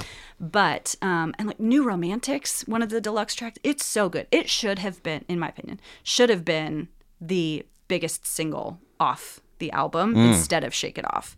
But I get why they picked Shake It Off. Like there are so many like strategic moves that she has made in her career where it's like she knows what's going to play well on the radio. It's not this. Like she's talked about on Red, her like if you're a Swifty, your favorite song is probably All Too Well. Okay. And it's so good. But even the original that she released was 5 minutes. She's like, I know that that's not a song that's going to get a lot of play on a radio station. Because it's 90 seconds too long. Yeah. And, she's always very, strategic with this. She's like, what is going to play well? 22. I Knew You Were Trouble. The poppy ones that, just kind of like you can dance to, Yeah. So there's some of those on 1989, but you can just like, I feel like she worked so hard on this album and it shows. Yeah, for sure. And like the producing on both versions is great. Originally, the producer, Max, can't think of his name, did a great job. And then Jack Antonoff helped her produce 1989 Taylor's version. So why that name feels very familiar. Sophia talked about him. Okay. Lead singer Bleachers. Yes. He and Taylor have been Yes. collaborating on so he helped write Out of the Woods with her. Okay. Okay. So they've been collaborating for a long, long time. They're really, really great friends. And they've done a ton of work together. Interesting. So, yeah. But so I pulled that sheet Yes. out, and right as you were about to make a point about 1989, and I that's when Taylor was at like the height of her like fame, popularity. Okay. She's on top of the world. She kind of has nowhere to go but down, and Sure. she like they just killed her. the patriarchy. The patriarchy, Okay. not least of which includes Kanye West and Scooter fucking Braun. Okay. Now, Scooter Braun. I can put over here in a box because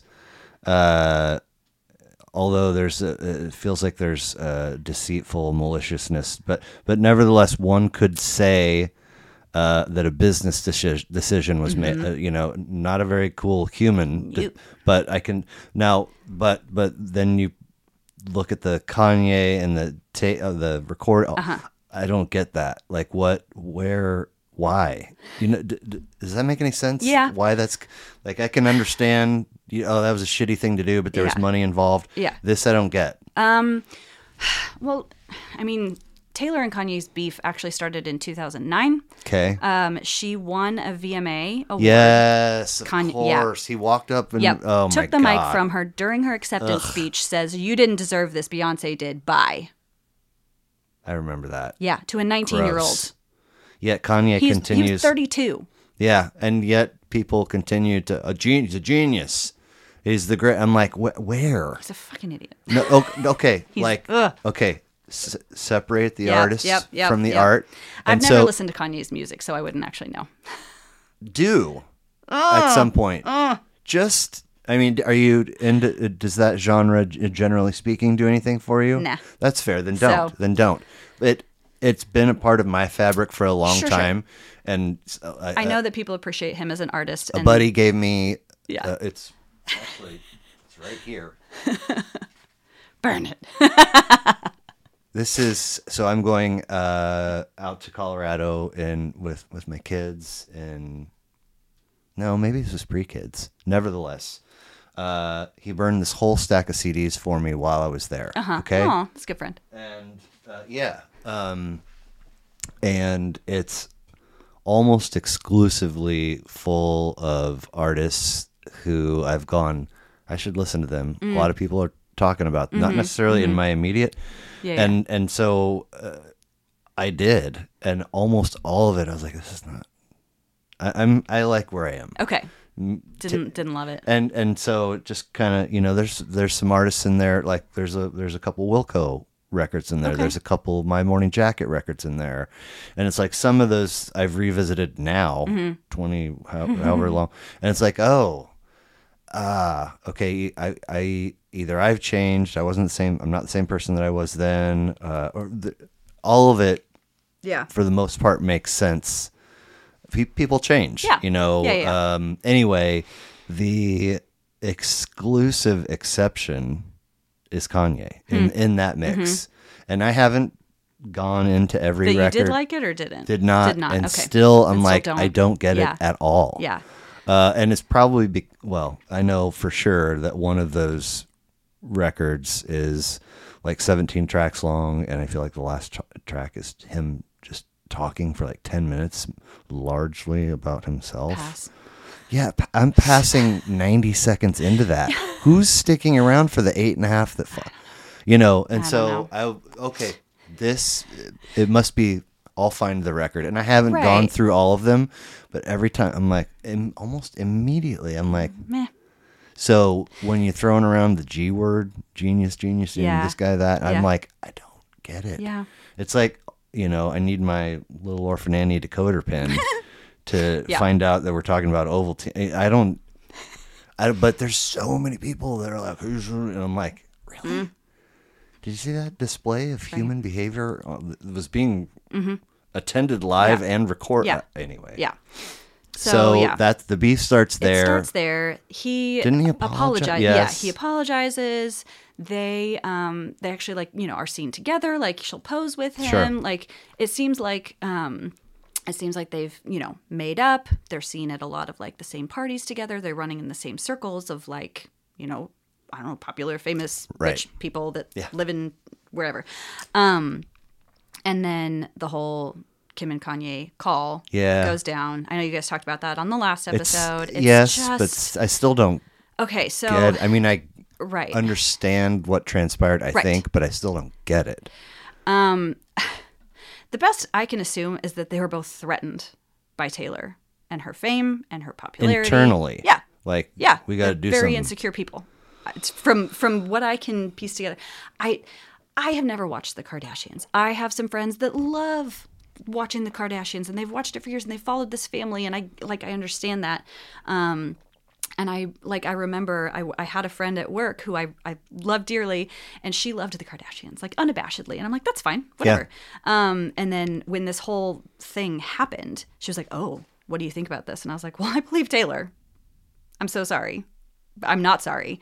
I believe what Taylor is saying, in that she was not consulted on this lyric that Kanye wanted to use to demean her. Again, why? Why do you have to put a lyric in your song that says, I feel like Taylor and I might still have sex, why I made that bitch famous? What point does that lyric serve in your song, sir? Well, you get to retract your apology, right? Yeah. Or something. Yeah. I don't know. So, but then Kim, who was married to Kanye at the time, puts out this edited video making it look like Taylor was lying. Then she and all of her friends start hate tweeting about Taylor. And then so many people on Twitter jump on this. The hashtag the Taylor Swift is over party was the #1 trending hashtag on Twitter at that time. Taylor talks about this in the documentary that your friend mentioned, Miss Americana, which is on Netflix. It's a great documentary. And she's like, do you know how many people have to be tweeting that they hate you for that to be the #1 thing? Or to trend in general. Yes. And many of the people that Taylor Swift was friends with sided with the Kardashians in this fight. And so she stopped trusting people. She became very reclusive. In the Time magazine article, she says she moves to a foreign country. I'm guessing the UK for a year. Yeah. And then, reemerges. Phoenix from the ashes with Reputation, which was like the most jarring shift to myself and to many other Swifties at the time, because she was like bubblegum and sunshine and rainbows and pop and happiness. And then she comes Shake out it with off. this dark, twisty, look what you made me do, snakes thing. And we're like, whoa.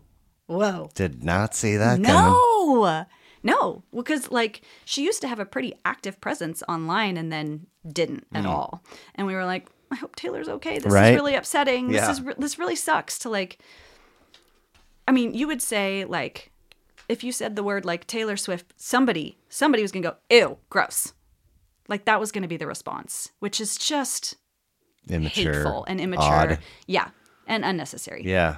But yeah, so then Reputation comes out and it's so good. It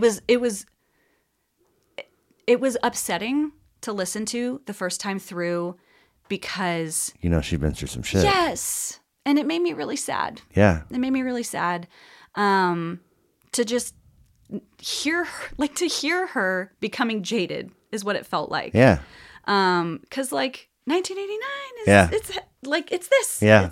And then but what Reputation, like it looks dark and twisty on the outside, but really it's like a love album. Yeah. It really is. Is at that- its I know- core and its heart. What's track 5 on that one? Delicate. Yes. I love Delicate. That might be Oh. my all-time. Might be your favorite? I mean, yeah, it's definitely in my Okay. top 5. Oh, but I okay, don't okay. know the library Yeah. enough to have No, a it's reel. cool. But like that shit stands out It's so far and above most everything of hers that I've listened to. yeah. And it Yeah. it checks all the boxes. Have you watched the music video for it? No. It's real fun. Okay. It's real fun. She like basically becomes invisible and then like dances through the rain. Cool. Because, yeah. Very It's- cool. It's kind of bizarre and fun, and it's a great. That's my the daughter one, loves that That's one. the one where she's like, "Is it cool?" that I Yes. said all that? Yes. Is it chill that you're in my head? Yes. Yeah. It's Oh my it's god. so good. And you know, we were messaging today Yeah. about Olivia Rodrigo. It's like, I don't understand how you understand all these pieces of relationship at such a young age. Mm-hmm. You know what I'm saying? It's like, anyway. to be able to articulate it to Yes. that like degree, Yeah. and to like even just pinpoint a specific feeling. Because like there's like songs about love and it's more of a general, but like to like hone in so specifically on like this is the start of something and I'm kind of nervous about it and I don't know how to feel about it and how to play it. Like, Well said. can I? Yeah. Is that all right? So, So It Goes is one of my favorite songs on Reputation. Okay. It's good. Well, we have one more record to talk Yes. about, but I want yeah. to pause if that's okay. Yeah. Okay. 2 things that you shared, and then one thing that Sophia shared. And I believe when she and I were texting in anticipation of her doing her conversation with me, 1989 Taylor's version came out. So Yes. like very recently, Yes, right? October. Yeah. Okay. I Yeah. was going to say, I think it was October. Yeah, and you were listening to some vault tracks today. And yes, Oh, and so she good. was like, OMG, you know, she's on closer on the age spectrum Okay. to you than me by far. And she, you know, she an elder millennial too? I think so. Oh, And yeah. she's See, she and she's I a would be friends. 1991 baby, I believe. Oh, okay. And so she's just, Yeah. and I know that I'm getting, you know, a very watered down version of what she's probably sharing with her Swifty homies. But she's just like, OMG, it's, you know, the super early in the record, and it's just fire. And I'm like, what? How could it be that already that different from original version? But I didn't know what I didn't know. Yeah. At the time. The producing is definitely different on Taylor's version. A lot of Swifties gripe about the opening to Style. Okay. They don't like the new version. So you can listen to like original Okay. and then the opening of the new version. They sound different. I don't have beef with it. Yeah. I think there's a number of songs on original that I feel like she beefed up some of the harmonies in the Taylor's version, and now I'm like, that was maybe a skip, and now it is not. That's great. Now I'm super into it. So like, I love that. Yeah. But also, not every single thing is gonna hit for every single person. I know. Yeah. Anyway. Yeah. I know super fan is short for fanatic. We often forget that, which yes. means that we can be critical in both directions. Totally. I wondered if you had a similar experience to like, oh my God, right out of the gate, I'm loving Taylor's version of 1989. Yes. Okay. I jumped straight to Vault Tracks when it got released. Okay. Interesting. So I called my friend, my FaceTime on Katie, my Colorado friend. So we were like, okay, all right, we got to line it up. All right, play. And we were like, on FaceTime, and we're like listening to it, and we're like, Wow. and nice. then like would talk about it afterwards. As a whole, like the 5 Vault Tracks, which have no features, which was surprising. Interesting. Because all of the other Vault Tracks, I'm pretty sure, have had at least one other artist featured. Well, the namesake for the record is the year of her birth, right? Yes. So yes. maybe this is all me. Yeah. I don't know. Perhaps. But she, that was a surprise to people that there were no features. Right. Because people were clowning for, they wanted Style featuring Harry Styles. Oh, sure you did. And instead we kind of got a diss track. Oh, shit. Really? Yeah. Really? Yeah. Is it Okay. over now? Okay. Kind of. Yikes. We're like, ooh, buddy. Like there were lots of memes coming out about like, so each of these like re-releases happens, the main X featured in whatever album it was, there would be a picture of like a Grim Reaper going to like his door to his door. Right. But then when it was like coming to 1989 and Harry Styles was behind it, we anticipated flowers because we're all like chill with Harry Styles, Swifties in general. There are certain exes that we are cool with and certain exes that we are not cool with based on what she has told us about how they treated her. Anyway, so Harry Styles, we still love Harry. Sure. We still love Harry. Well, he's welcome. Yes. Okay. Yes. Okay. But they were all 5 Vault Tracks felt very like 80s synthy poppy. Okay. Kind of, and there's some of those vibes in 19. I mean, Yes. she's like, it's inspired by my birth year. Yeah. But I noticed them more in those Vault Tracks. Interesting. Yeah. So, yeah. of the 2 things that came up in our messaging, the lore, all capitals, and how life events become part of her music, and how she has a unique relationship with her fans. I didn't know if you wanted to speak to that a little bit, or if that says it all on its own. Yeah. No, I mean, I think that Taylor, I will say I can't really compare her to other artists because I don't feel like I know other artists as well, but I feel like she has to have a very unique relationship with her fans. She just like, she always is like praising them and thanking them and being so grateful for what they've allowed her to do. Like in every award acceptance speech, she's thanking her fans. And then in like being able to do these re-releases and having them break all sorts of bananas records, she's like, I'm so thankful. I wouldn't have been able to do this without your support. And for some of her earlier albums, like 1989, when it was originally released, she would have small intimate parties in her home and invite fans and bake cookies for them, and they would all listen to the album together. Wow. Like, isn't that so, it's sweet and it's special, and she always like seems to just like have time for people that care about her, and she just doesn't have this like diva attitude or of like being too good for anybody or anything. And even just to like something small of like each Eras Tour show during the Red set, she starts off with a little hat and she trots down the stage during one of the songs and gives it to like a little girl who's been like positioned and like gives her a hug. And it's just a very sweet moment. Yeah. So she knows that we as fans,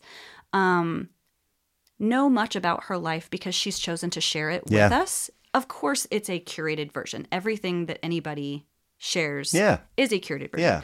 However, even this, I want to be real, open, honest, but I'm also aware that there's technology recording what we're saying here. I can't take that, you know what I'm saying? Yeah.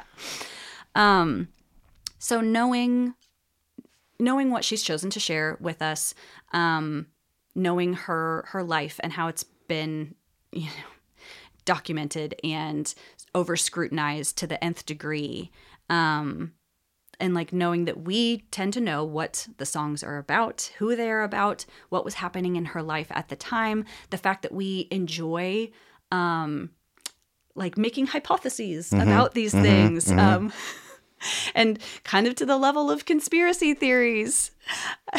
I saw one thing recently that was, did you ever watch Parks and Recreation? Very little. There's an episode where some end of the world nuts need a park permit to throw a party for the end of the world because they've, predicted based on whatever that the end of the world is going to be on this date. Obviously, like, they go to the park, that doesn't happen. And then the guy comes back into the office next week. He's like, well, I've consulted my texts and it looks like the end of the world is actually going to be May 15th. And she like looks at her calendar. She's like, I'm sorry, we have an ice cream social on that day. And he's like, 16th? And she's like, that one's great. Wow. He's like, then. So there's been a comparison to Swifties being on that level at times with thinking about knowing that she has said that she plans things very far in advance, up to 3 years in advance. That's crazy. Yeah, she said that in an interview with Jimmy Fallon. She's like, how far is too far? Can I plan something 3 years in advance and then release? Is that crazy? But she drops Easter eggs. Yes. All of that. When I'm talking to somebody about coming, and if like right now, very quickly, well, I mean, December's half over, but very quickly, it was like all January, and now it's down to, and mostly February. I feel weird sending that. It's like, I don't want you to think that I'm thinking about February, because I'm not. I'm just looking at a very specific, anyway. So, yeah, trying to piece together Easter eggs that she has hinted at in, a lot of times they're in music videos. Like the music video for Bejeweled has a bunch of them that are really fun. Watched 0 Taylor Swift videos. Like, it just hasn't even been. Oh yeah, there's that too. Oh, they're great. Okay, they're really, really great. So kind of piecing those things together, certain things like there's a gigantic theory about a scene in the music video for The Man in which Taylor actually dresses up like a man. Okay. Like the hair, face prosthetic, contacts. She was trained how to like sit like a man. She does this whole performance as a man. And then at the very end, he comes over to her and she's directing and she's like, okay, could you be like, I don't know, a little more likable? Like just giving commentary to this man that women often receive. But there's a scene where he like is peeing into a urinal and there's graffiti on the wall and it's all of her albums. And then there's a word karma and it's printed twice, and 1989 is printed twice. And so people are like, oh, so if you go in this order, that's the order of the it's insane. I mean, but it's fun. Sure. It's fun to like watch and be like, oh, that would be fun. That would be fun. So just like the rabbit hole of conspiracy theories related to Taylor Swift. There's a theory about 112 days being very significant because the release of Taylor's version Speak Now was 112 days from the start of the Eras tour, and then from that it was 112 days to the release of 1989 Taylor's version. So the next one would be February 16th, which people assume is going to be Reputation. It's fun to play along. And it feels like you're in a community. It feels like you're in like a big group of friends that are all excited about what you're excited about. And I think that's one of my favorite parts for sure of being a Swiftie, is being able to like just unabashedly enjoy something to like the fullest degree and to be extra about it and to not have to be ashamed about that. Because, also, it's a judgment-free zone. Yeah. You know what I'm saying? Well, and like when 1989 came out, I had just had that one friend that wanted to go to the show with me. And now it's like I have gotten to like what feels like introduce so many people to being a Swiftie and what joy there is to be had in being a Swiftie. Very cool. The relationship with the fans and the gratefulness or the frequent mentioning or thanking of fans. It's really, in my mind, impossible to overlook where she is today based on some of the things we were talking about earlier, some of the things that have, whether it's the patriarchy or whatever the thing is that has been a source of adversity, like, you said she was on top of the world. There was only one direction for her to go. I mean, I think that she found a new top of the world. Yeah. And most of us are like, holy shit, we didn't know that top was there either. She so definitely didn't. It for sure speaks to qualities about her as a human, as an artist, as a creator, as somebody with a work ethic, as somebody that, on some level, every parent should, say, if you're looking for a role model.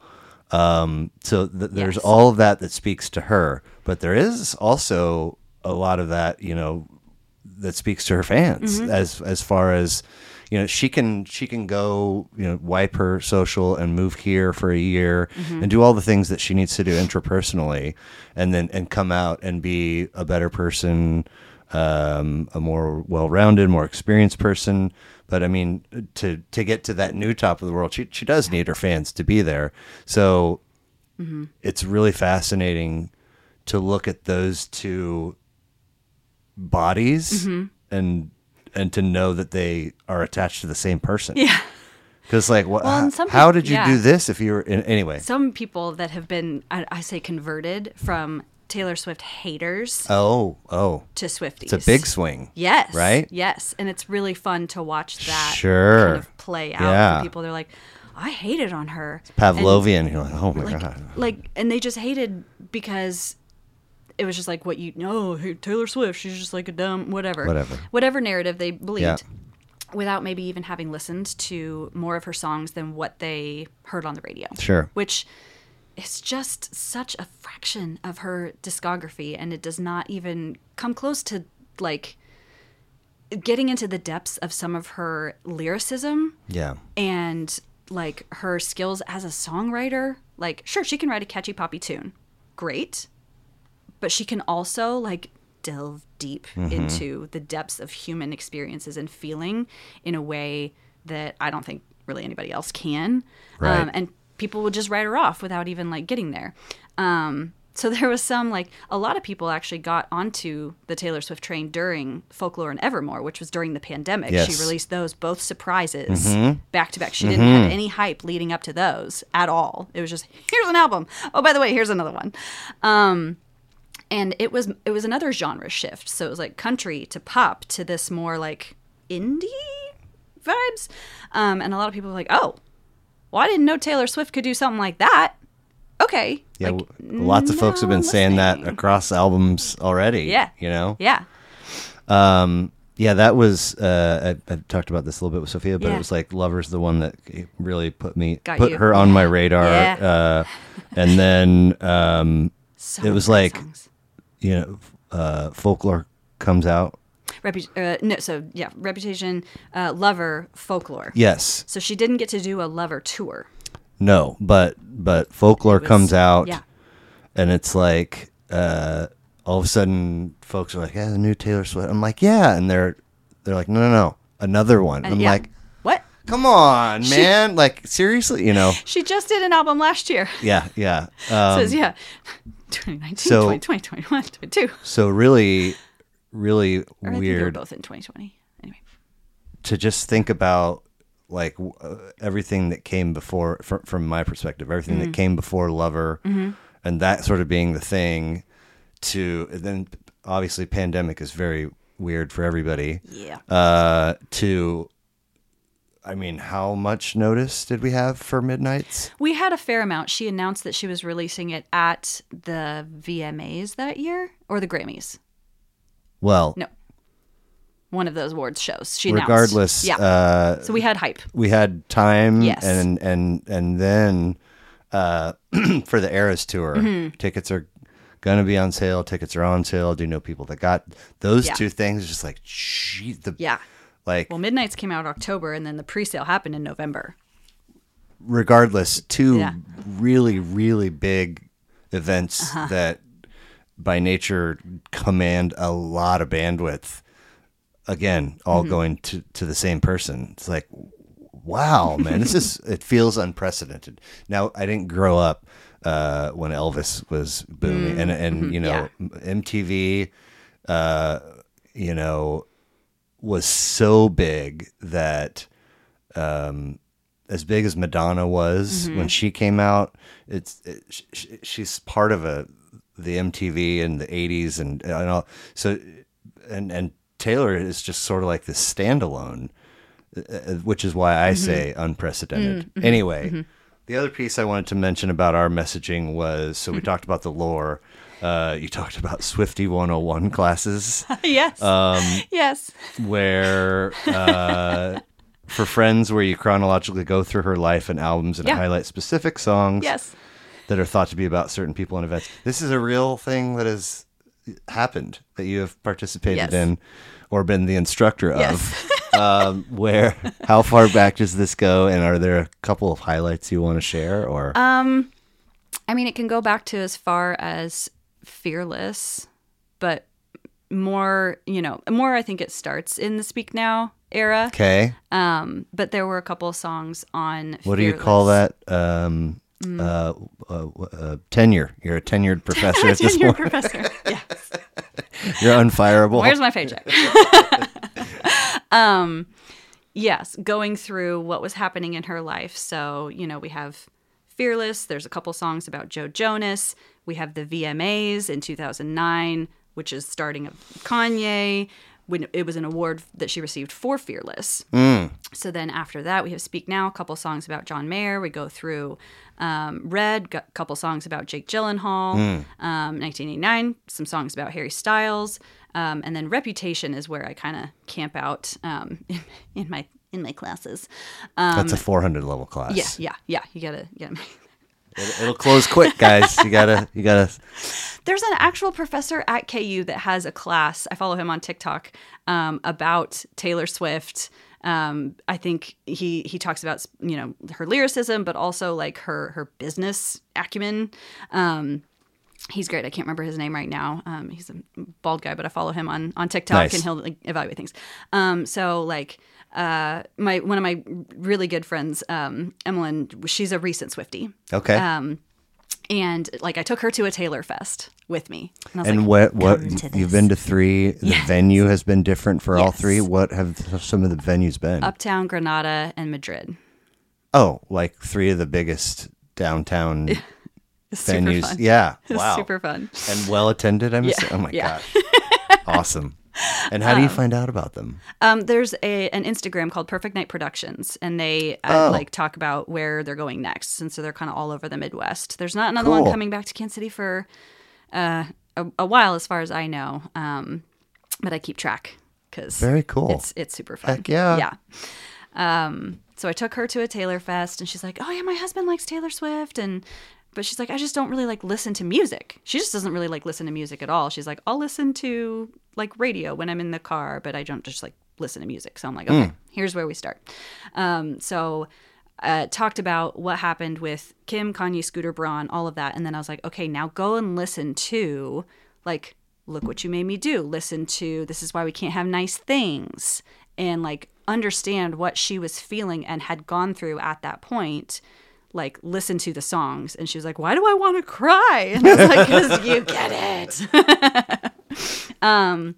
So stuff like that. And then it's like, okay, here's what happened with Jake Gyllenhaal. Now go listen to All Too Well. And especially if you watch, she directed a short film when she released the 10-minute version of All Too Well, which was a vault track on the Red re-release. She produced I think it's probably 14, 15 minutes, short film starring Dylan O'Brien and Sadie Sink. I don't know if they're younger actors. Okay. Did you ever watch Stranger Things? Yeah. The redhead, Max. I mean, I checked out pretty early in season 2. Oh, okay. I think she's maybe season 3. Anyway. Okay. Anyway, they're younger actors, and they portray what we interpret to be her relationship with Jake Gyllenhaal. Interesting. And then listening to that. Did he treat her shittily? Kind of, yeah. Okay. It was very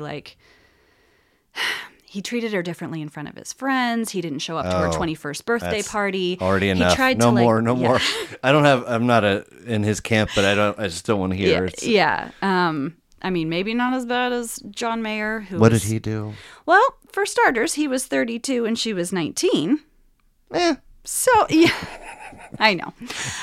Speaking on behalf of all starters, dudes. He was kind of using her to get back at Jessica Simpson because of their whole thing. Oh, gross. Okay. So, all right. so for him, I'm like, okay, listen to both Dear John and the song Would've, Could've, Should've off of Midnights. Oh, Yeah. okay. So there's a line in that is eviscerating. It's, give me back my girlhood. It was mine first. Oh, okay. All right. I never should have danced with the devil at 19. Just He's great with Dead and Company. That's all I gotta say. And I've never been a huge fan of his music either. I think he's Right. I think he's probably a very gifted, Yeah. know, guitar, whatever. But just, did not treat her great. Yeah. Anyway, so it's going through and saying, okay, this is kind of what was going on with her. This is what she was feeling. This is what she was experiencing for 1989. She moved to New York and she was like, all right, people have been critiquing me for just writing songs about my exes. So I'm going to write about like hanging out in New York with my friends. And yes, there's a few songs that can be interpreted to be about Harry Styles. But she was like, this is what I'm wanting to say with this album. And I'm wanting to like kind of critique or like make commentary about what people are saying about me. So Shake It Off and Blank Space, they're both commentaries on that very phenomenon of, oh, I've got a blank space and I'll write your name because that's all people assume that I'm waiting for is the next dude that I can write songs about. So she's addressing that in her songs, which I think is just great. So yeah, stuff like that. And there's people on TikTok that do it too. They've got whiteboards and they've got magnets and stuff. Where I just went was, is that the song where I think she says Starbucks all the time? Yeah, Starbucks lovers. Yes. Yes. But I've always thought since I was a child, I've misheard lyric. I'm like, she must be saying like star-crossed or got something. a long list of ex-lovers. It's less, you hear it less in Taylor's version, but definitely I heard the same thing. Okay. Got a lot of Starbucks lovers. And then, that's what they do. They have a blank space on the cup and they write your name on it. Yeah. I'm like, I thought I understood this gal a little bit. I definitely like looked up I was like, oh, long list of ex-lovers. Yeah, Got it. Yeah. Yeah. So it's fun to help people understand like her more, and then I feel like it heightens the experience of listening to many of her songs, and like even the love songs too. Yeah. Yeah. How have these educational tidbits played out? Have people come to you and you've like, here's my syllabus. I'm joking, but here's the assignment, and then you communicate with them after the fact. And deeper connections are made. Is that kind of how this has gone? Okay. Yeah, kind of. Have you ever had somebody drop out of one of your classes where they just didn't do it, or what? You know what I'm saying? No, these are mostly just friends that have asked. Okay. They're like, it's got to be exciting. I say my biggest flex is that when people in my life think of Taylor Swift, they think of me. So Dude. Her song Tim McGraw is like, I hope when you think Tim McGraw, I hope you think of me. So my biggest flex. Okay. When people think of Taylor Swift, they think of me. I'm not kidding, and we haven't even really covered how you know Tyler, but I was on How's the Podcast Going? And I think he hasn't asked for a while, which is fine. I don't. Yeah. I started this thing, and I was so cringe because I would bring it up everywhere and anywhere. You're excited and then I it's felt fine. like I had to dial it back. And now it's like if I'm somewhere and somebody's introducing, hey, he has I'm like, fucking shit, don't. Like, if that's gonna come up, let it come up organic. Please don't. So if he doesn't ask me about it for several visits, it feels like the air is clear. We could talk about anything. Awesome. So he asks me a month ago or 3 weeks ago, and I go, actually, I have this friend coming, and it's part of this series. And literally, I didn't get the sentence out, and he goes, Pfft. And I go, what? He goes, I got your girl. I think he might have said, I know a couple of people, but that ended up just being you. So his wife is a Swiftie too. Okay. I don't know if. And how do you guys know each other? Just he's been my chiropractor for a long time, that's and then his wife Lindsay and I had babies at the same time. Okay, cool. So we went Very to cool. breastfeeding support classes together, and play dates, that kind of thing. He He's also my patient now. For real? Yeah. Nice. They reside in the neighborhood near our shared educational institution. Oh. I believe. Yes. Yep. Yep. Prairie Village. Mhm. Nevertheless. So Yeah. I really love almost every piece of information and experience that you have shared with me. Perhaps the biggest curiosity, as a somebody that is still becoming a Swiftie, is that you have 1989. You have Speak Now. You have 1989, and then the records that you skipped over to get from 1989 to Midnights, which is you gave me 3. Yeah. I mean, no slouches in there. Nope. I love them all dearly. And Midnights has been. It wasn't like something that spoke to me immediately. It grows on you. It grows hard and fast. I'm like, what? Yeah, to the point where I'm like, I'm in the mirror, like, I thought I knew you. You know what I'm saying? Because it's like, how did this almost not resonate at all to where this is a really good, and Sophia called it elite. I agree. But I mean, I agree. Lover, Evermore, Folklore. Yeah. Are I also love Reputation. Okay. Yeah. Jeez. I love. We're skipping I know. some serious But stuff. if I got to pick top 3. Which I don't think I said you had to. Okay. Regardless, you did. I did. And they're because it's a question that I often get asked, and so I've had to think about it, and I've felt so put on the spot many times where I'm just like, I have to pick a favorite. I don't know how to do this, so I did it very systematically. I didn't print a copy because That's okay. You can grab that if you want. I love it. I don't have a record player. I want one, but I also have small children, and I feel like that's maybe an investment for later in my life. For sure. I bought 2. I was like, there was 2 at Target. I was like, I'll take this one and this one. Well, and then later I was like, get the other 2 now. Well, I was like, why did I do that? And now I don't know. I mean, anyway. You got to hang it out like a clock on the wall. I know. But then I can't. Yes. Whatever. Conversation for another day. Cool. So you've been asked.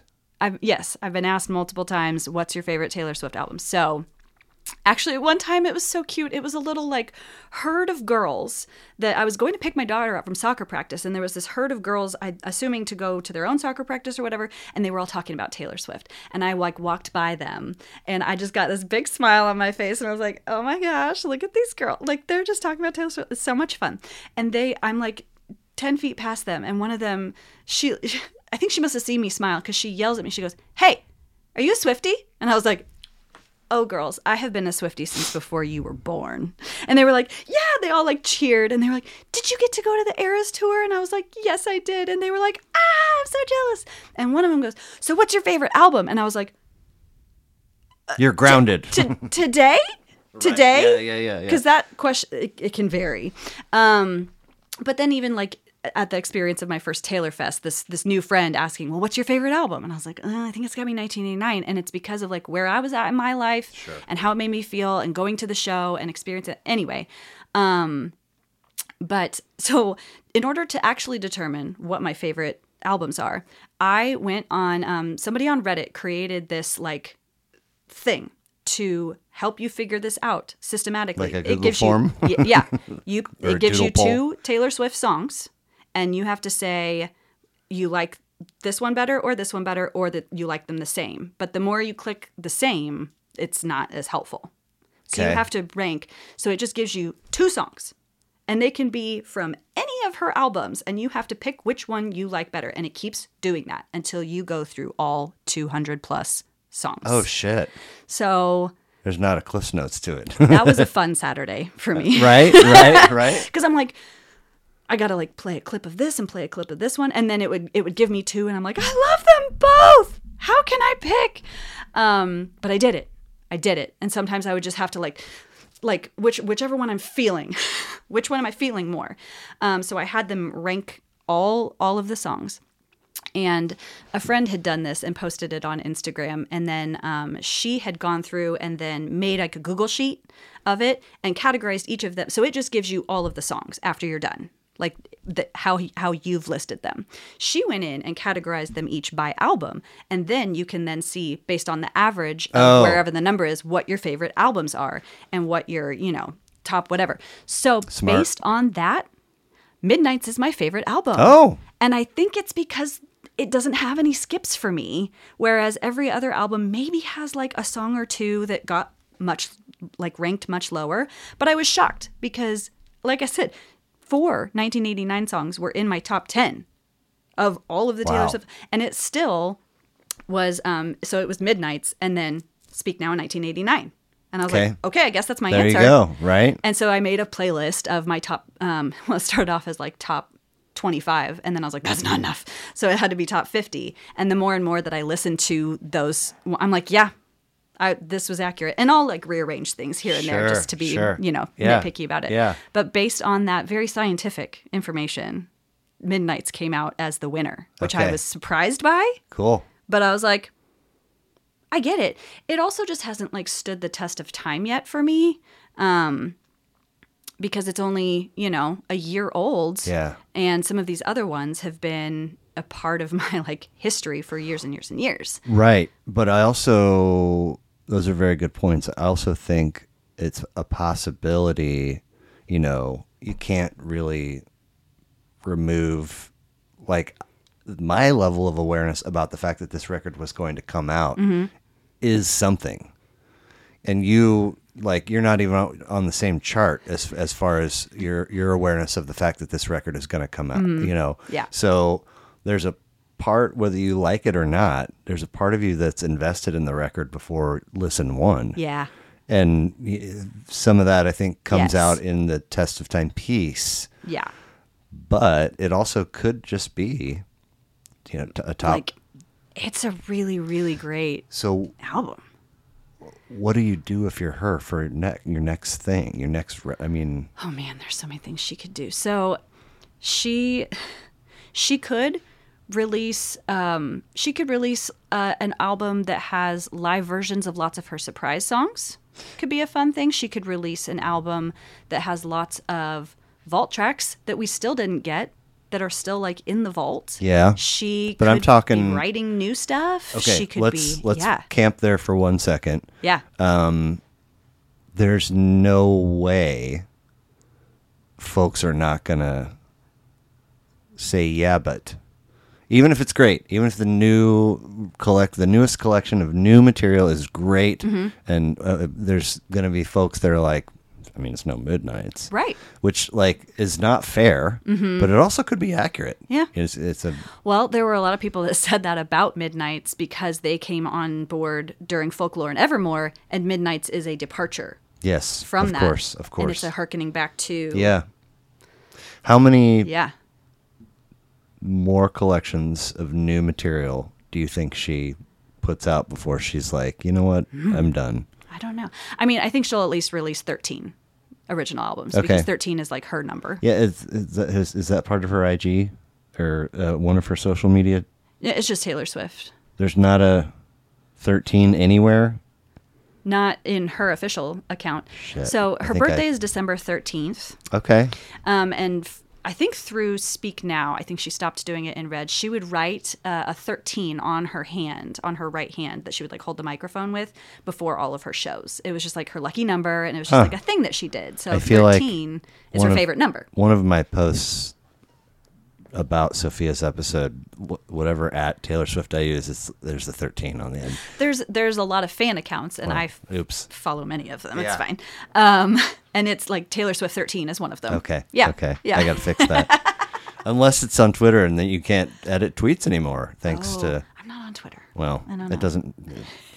I only post on... for this, I only post on Instagram and Twitter because I just perpetually don't know what to do with Facebook anymore.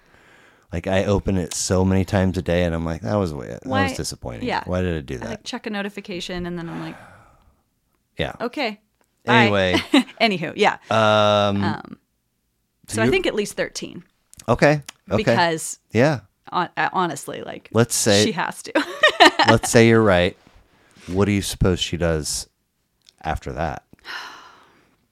I mean, she's still got a ton I don't know. of life. I mean, there's people left. like Beyonce that like still have these record-breaking, amazing world tours as, a wife and a mom. Right. Like they might not be as frequent. I think Sure. she would just slow down. Okay. But okay. I don't see her stopping performing basically as long as it's working. Yeah. In the Miss Americana documentary, she talks about how she thinks that this is the last point in her life that people will accept new work from her as an artist because she's 29. And she's like, that's usually like the cutoff. And people like You're a has-been. Yeah, when you start this young, like this is right. when you're popular, and then they like push you out to sea because you're old and whatever. But there's people like Beyonce. Sure. They're Yeah. still crushing it. Yeah. So, and she's has always been a big influence for Taylor. They both admire each other very Right. well. They have never played the game of pitting, like people try and pit them against each other. Nice. All the time. Nice. All the time. Like Beyonce showed up to Taylor's movie premiere. Taylor likewise they flew to London for photo- her movie. Yes, yeah, yes. yeah. They're like, we support each other because that's Yeah. cool. Women supporting women is Yeah. cool. Yeah. Ha, get on board. Barbie movie. Come on. I want to move into the little closing section Okay. I call 5 funny finishers. Ooh, And okay. we'll get you out of here. If you want to plug Noonday Collection one more time sure. and where folks can find it and maybe support you if that's a thing you want to Oh yeah, speak to. That'd be so sweet. So I'm on Instagram, christie.from.kc. Okay. I've got, link in my bio, a link tree. Most of what I post on that Instagram account is pictures of me wearing the product. Here and there, I'll share some of the stories. It's more fun in person sharing the stories. So, I do more of that at the in-person parties. But yeah, there's a link to shop anytime. You can go to the website. All the pieces are beautiful. Every single one is handmade with love by an artisan, and it's making a difference in their lives. Cool. So Say the handle one more time, please. mine. Yes. Okay, christie.from.kc. Cool. Very Christie cool. from KC. So I post about, we have a couple new line launches every year. I post about sales, stuff like that. Nice. So Very nice. yeah. Good deal. Yeah, I have fun on Instagram. So these are just silly. You're an iOS user, right? Apple. Yes. Okay. Yes. What do you have an opinion right. on the concept of red receipts? I mean, I don't turn them on for most people. You can choose who you want them on for. Yeah. Interesting. Yeah. I did not know that. So Okay. like my husband, Yes. he can see if I've read a text or not. Most people don't need that information. Right. I, however, am one of those people that panic if I have a red dot on my phone, like a notification. Uh-huh. I'm like, that's got to go away. Okay. So if I have a text, I'm reading it. And if Okay. I read it, I feel absolutely compelled to respond at that time. So Thank you. boundaries are still something I'm working on. Because I could, read a text and get back to it when I'm able to, but I will like stop what I'm doing and respond Okay. right then Now, instead of just letting it linger until yes. I'm able to. So do you use the edit pins feature? Edit pin. So, like, just for example's sake, I send you a text saying basketball goal, and I'm at the top, and then your husband text me when you get there, and then your mom, are you coming over? So now I'm in the 3 spot. Oh, like people that I've pinned up at the top. Yes, yeah. you use that Oh, feature? yes. Yeah, Okay. it's maxed out. What? How big? How 9. 9. I've had 5 or 6. I'm like, oh God, I feel weird. I'm the only one on my husband's, and I'm like, no. Nice. Yes. Right. Usually myself. I am the only one on mine because my previous gig, I had a work phone, and I didn't want it, but they were everybody, and so I would just hear to my daughter, and so she would message friends, watch TikTok, and we would send each other TikToks often, That's mostly if the company ever looked at a pie chart of how this phone, they would be like, "Oh my God," So very productive over here, Blair. Well, I don't want to carry two phones. No. Also, That sounds it awful. was Patients that will set both of them on their lap before I lean them back. I'm like, ugh. Yeah, there are. It was like year 6 in a 10-year stint. Mm-hmm. It's like I'm not going to all of my people and telling them that I have a new number. Absolutely not. So anyway, I would hey, show this one to your brother. Yeah. And it's gone now. So the only way I can remember is if I'm pinned at the top, and if it's got a dot, Yeah. I'm like, oh, I got to show somebody something the next time I see them. There you go. Yeah. Yeah. But there are,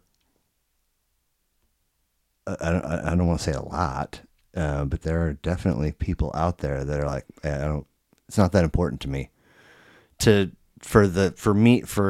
me to know that you read my text and haven't responded, they're like, I don't understand. I'm like, what don't you understand? That feels inconsiderate.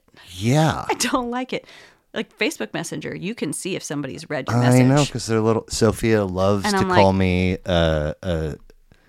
you read my message. serial reactor, because I'm always like heart exclamation point, and she doesn't do very. And I'm like, I'm just letting you know that it's an old people thing.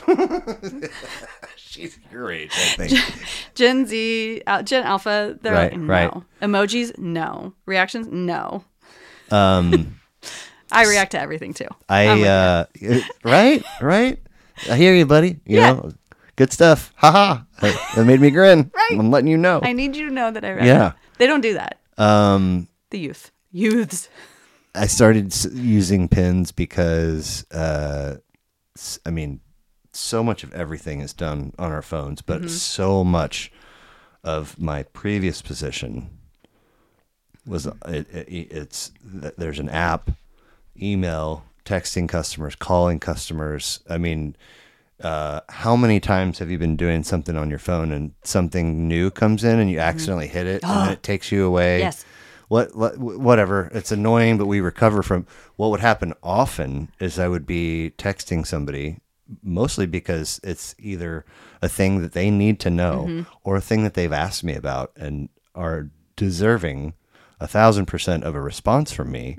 And so I'm, and then somebody calls, and the call ends up being let's just say 10 minutes long. And it's like, okay. Yeah. All right, I'm off the phone. What was I doing? What was I doing? Oh, I was going to email so-and-so. And inevitably, a few days go by, and be like, that's weird. That person never responded to the very nice answer that I gave them to their question. And you go back, and it's still... Drafts. Yeah. Oh, shit. You know what I'm saying? Yeah. So to walk the earth as that kind of person and meet somebody that's like, I don't give a shit if you see that I've read your text and haven't responded. What's I'm that like? What's that like? Anyway, you find out that tomorrow you have inherited $85 million. First move. Panic. That's not the right answer, I don't think. I mean, maybe if that's what gets your rocks off, I don't know. But stress about how to, invest it well, spend it well, which charities to give to. You're not. I mean, you weren't kidding. There's a little bit of truth. Okay. No, your previous guest, she talked about how she suffered from postpartum depression. Hey, okay. More of the anxiety, and still recovering from that. But anyway, good question. I think. First, just pay off my house. Okay. I guess. Let's pivot. I don't know. Just this much, and say. Let's just, for the sake of ease, your husband has all the bandwidth and the capacity to immediately table or take all of that is panic onto his plate for you. Oh, okay. Yeah. So then, here, this is, now I'm debt free. Okay. And now it's your oyster. Like fun stuff? Yes. Yes. How many Taylor Swift shows would I see in Europe? I love it. I would definitely pick a show in Europe to go to. Okay. Probably do a lot of travel. Great. Honestly. Great. I Lot love of it. that.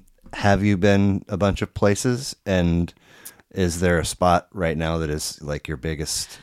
Well, I actually just so with Noonday we can qualify to go on these artisan trips that I mentioned. Right. So I've been to Guatemala Yes. and Ecuador. I qualified this year to go on a trip next year, and I'm hoping to get a spot on the trip to Peru. And then my husband wants to fly down after the Noonday part, and we want to do a Machu Picchu hike. Oh my gosh. So that's next on the list. I want to. If that happens, I want to see pictures. Okay. Oh yeah, they'll be there. Even if it's just a picture of you alone. It was awesome. Oh yeah. Oh yeah. I took tons of pictures in Nice. Guatemala and Europe. We got to go on he had a work trip this past summer Okay. that I got to tag along for. Norway, Sweden, and Finland. Oh, damn. Sweet. But top of my bucket list is Italy and Greece. Okay. That's, That I want to sounds. go those so bad. I was just talking at this past Sunday's version of the neighborhood Advent thing, because podcast I was listening to it with a dude whose family's from Greece, and when they go back and blah blah blah, and the interviewer asked about food, and he's like, yeah, I mean all the staples that you would think of, but really the best food in Greece is when you go to a place and just a lady comes out and she's like, today I have chicken and blah blah blah. Yeah. And you eat what she has to feed you. There aren't options. He's like, that is without question always the best food. And I was like, sure. I was like, I want to go now. Yeah, that like, sounds great. Sign Tuck me in up. my napkin Yeah. and like listening to this. Dig in. American Gladiator. Do you remember this show? No. You don't. No. Dang. Sorry. That's okay. We'll scrap it. okay. If you're ever bored, look it up. Okay. It's got us on some level feel familiar, but it's a whole like crazy adventure course battle television show. Like Survivor American Race or Amazing Race kind of thing, or like. But like indoors, and there's characters like and they're all jacked, like guys and girls. And so your job is to get across the room and put the ping pong ball in the cup, and they're like they have like cannons in their fire, or like not something that's going to hurt you, but something that's gonna be entertaining to watch. yeah. And then you got like walls to climb and ropes to swing across, and they're trying to like make you American Ninja Warrior kind of thing. that. Okay. I believe there's overlap in that. Anyway, forget about that. Yeah, no.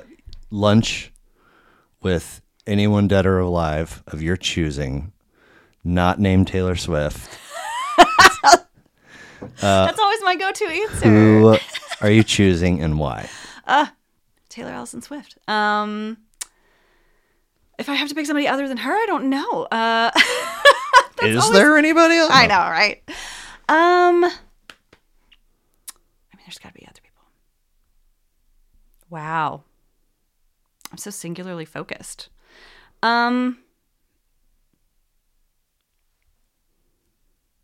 Like there's Sarah J. Maas. I'm sorry? Sarah J. Maas. She is an author. Okay. Yes. Lovely. And you know of her existence because I've read most of her books. most of her books. Yes. And does she She writes tend to write about fantasy, romantasy Oh, books. okay. So Okay. the only one of hers that I have not read is the second book in a series she is currently writing, and the third book comes out in January. So I want to have the third book in hand before I start the second one, because Keeping it fresh. I've been told that book 2 ends on a cliffhanger, and I don't like that. The red dot on your phone. Yes. So I'm waiting on that until book 3 comes out the end of January. Now, so, is this genre that you Yes. just dropped in my lap? Is there a sexy time to it? Yes. Okay. in some of them. In some of them. Yes. She's writing her third series. So Her first series, Throne of Glass, is 8 books. Oh, wow. They're fantasy. She's cranking the books Yes. out. There's a little bit of Okay. some spice in there, not a ton. Okay. It's mostly just fantasy, and it's great storytelling, great character development. Cool. Like you fall in love with these characters, and you feel like you know. It's great. Her other series, A Court of Thorns and Roses, is much more romantasy. So it's like there's still a good plot, good storytelling. It's more focused on the romances, Okay. in my opinion. And she's written 4 books plus a little novella in those, and then 2 more are coming out. But it's the pressure's not on to like, oh, I gotta know what happens for those. And then her third series, Crescent City, is I've read book 1 Okay. because I was told you can read book 1, you'll be fine, but if you read book 2. Friends have told me you will throw the book across the room when you finish it. Also, there's a crossover between some of these worlds. Whoa. So I'm so excited Okay. because whenever she writes a book, the last like about 200 pages of this book, it is the wildest roller coaster that like it happens every single time. Wow. Where I'm like, okay, I'm getting to the point of no return. Right. Like you reach that point in a book. She must be a fascinating person. Yeah, right. So I would love to. Okay. I would love to get lunch with her. Nice. You're given the ability to visit your past self at any age. What age are you choosing, and what are you saying?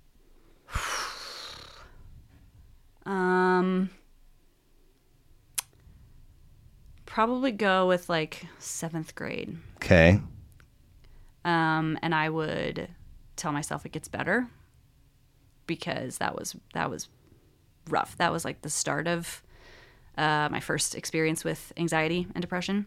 Oh, damn. Okay.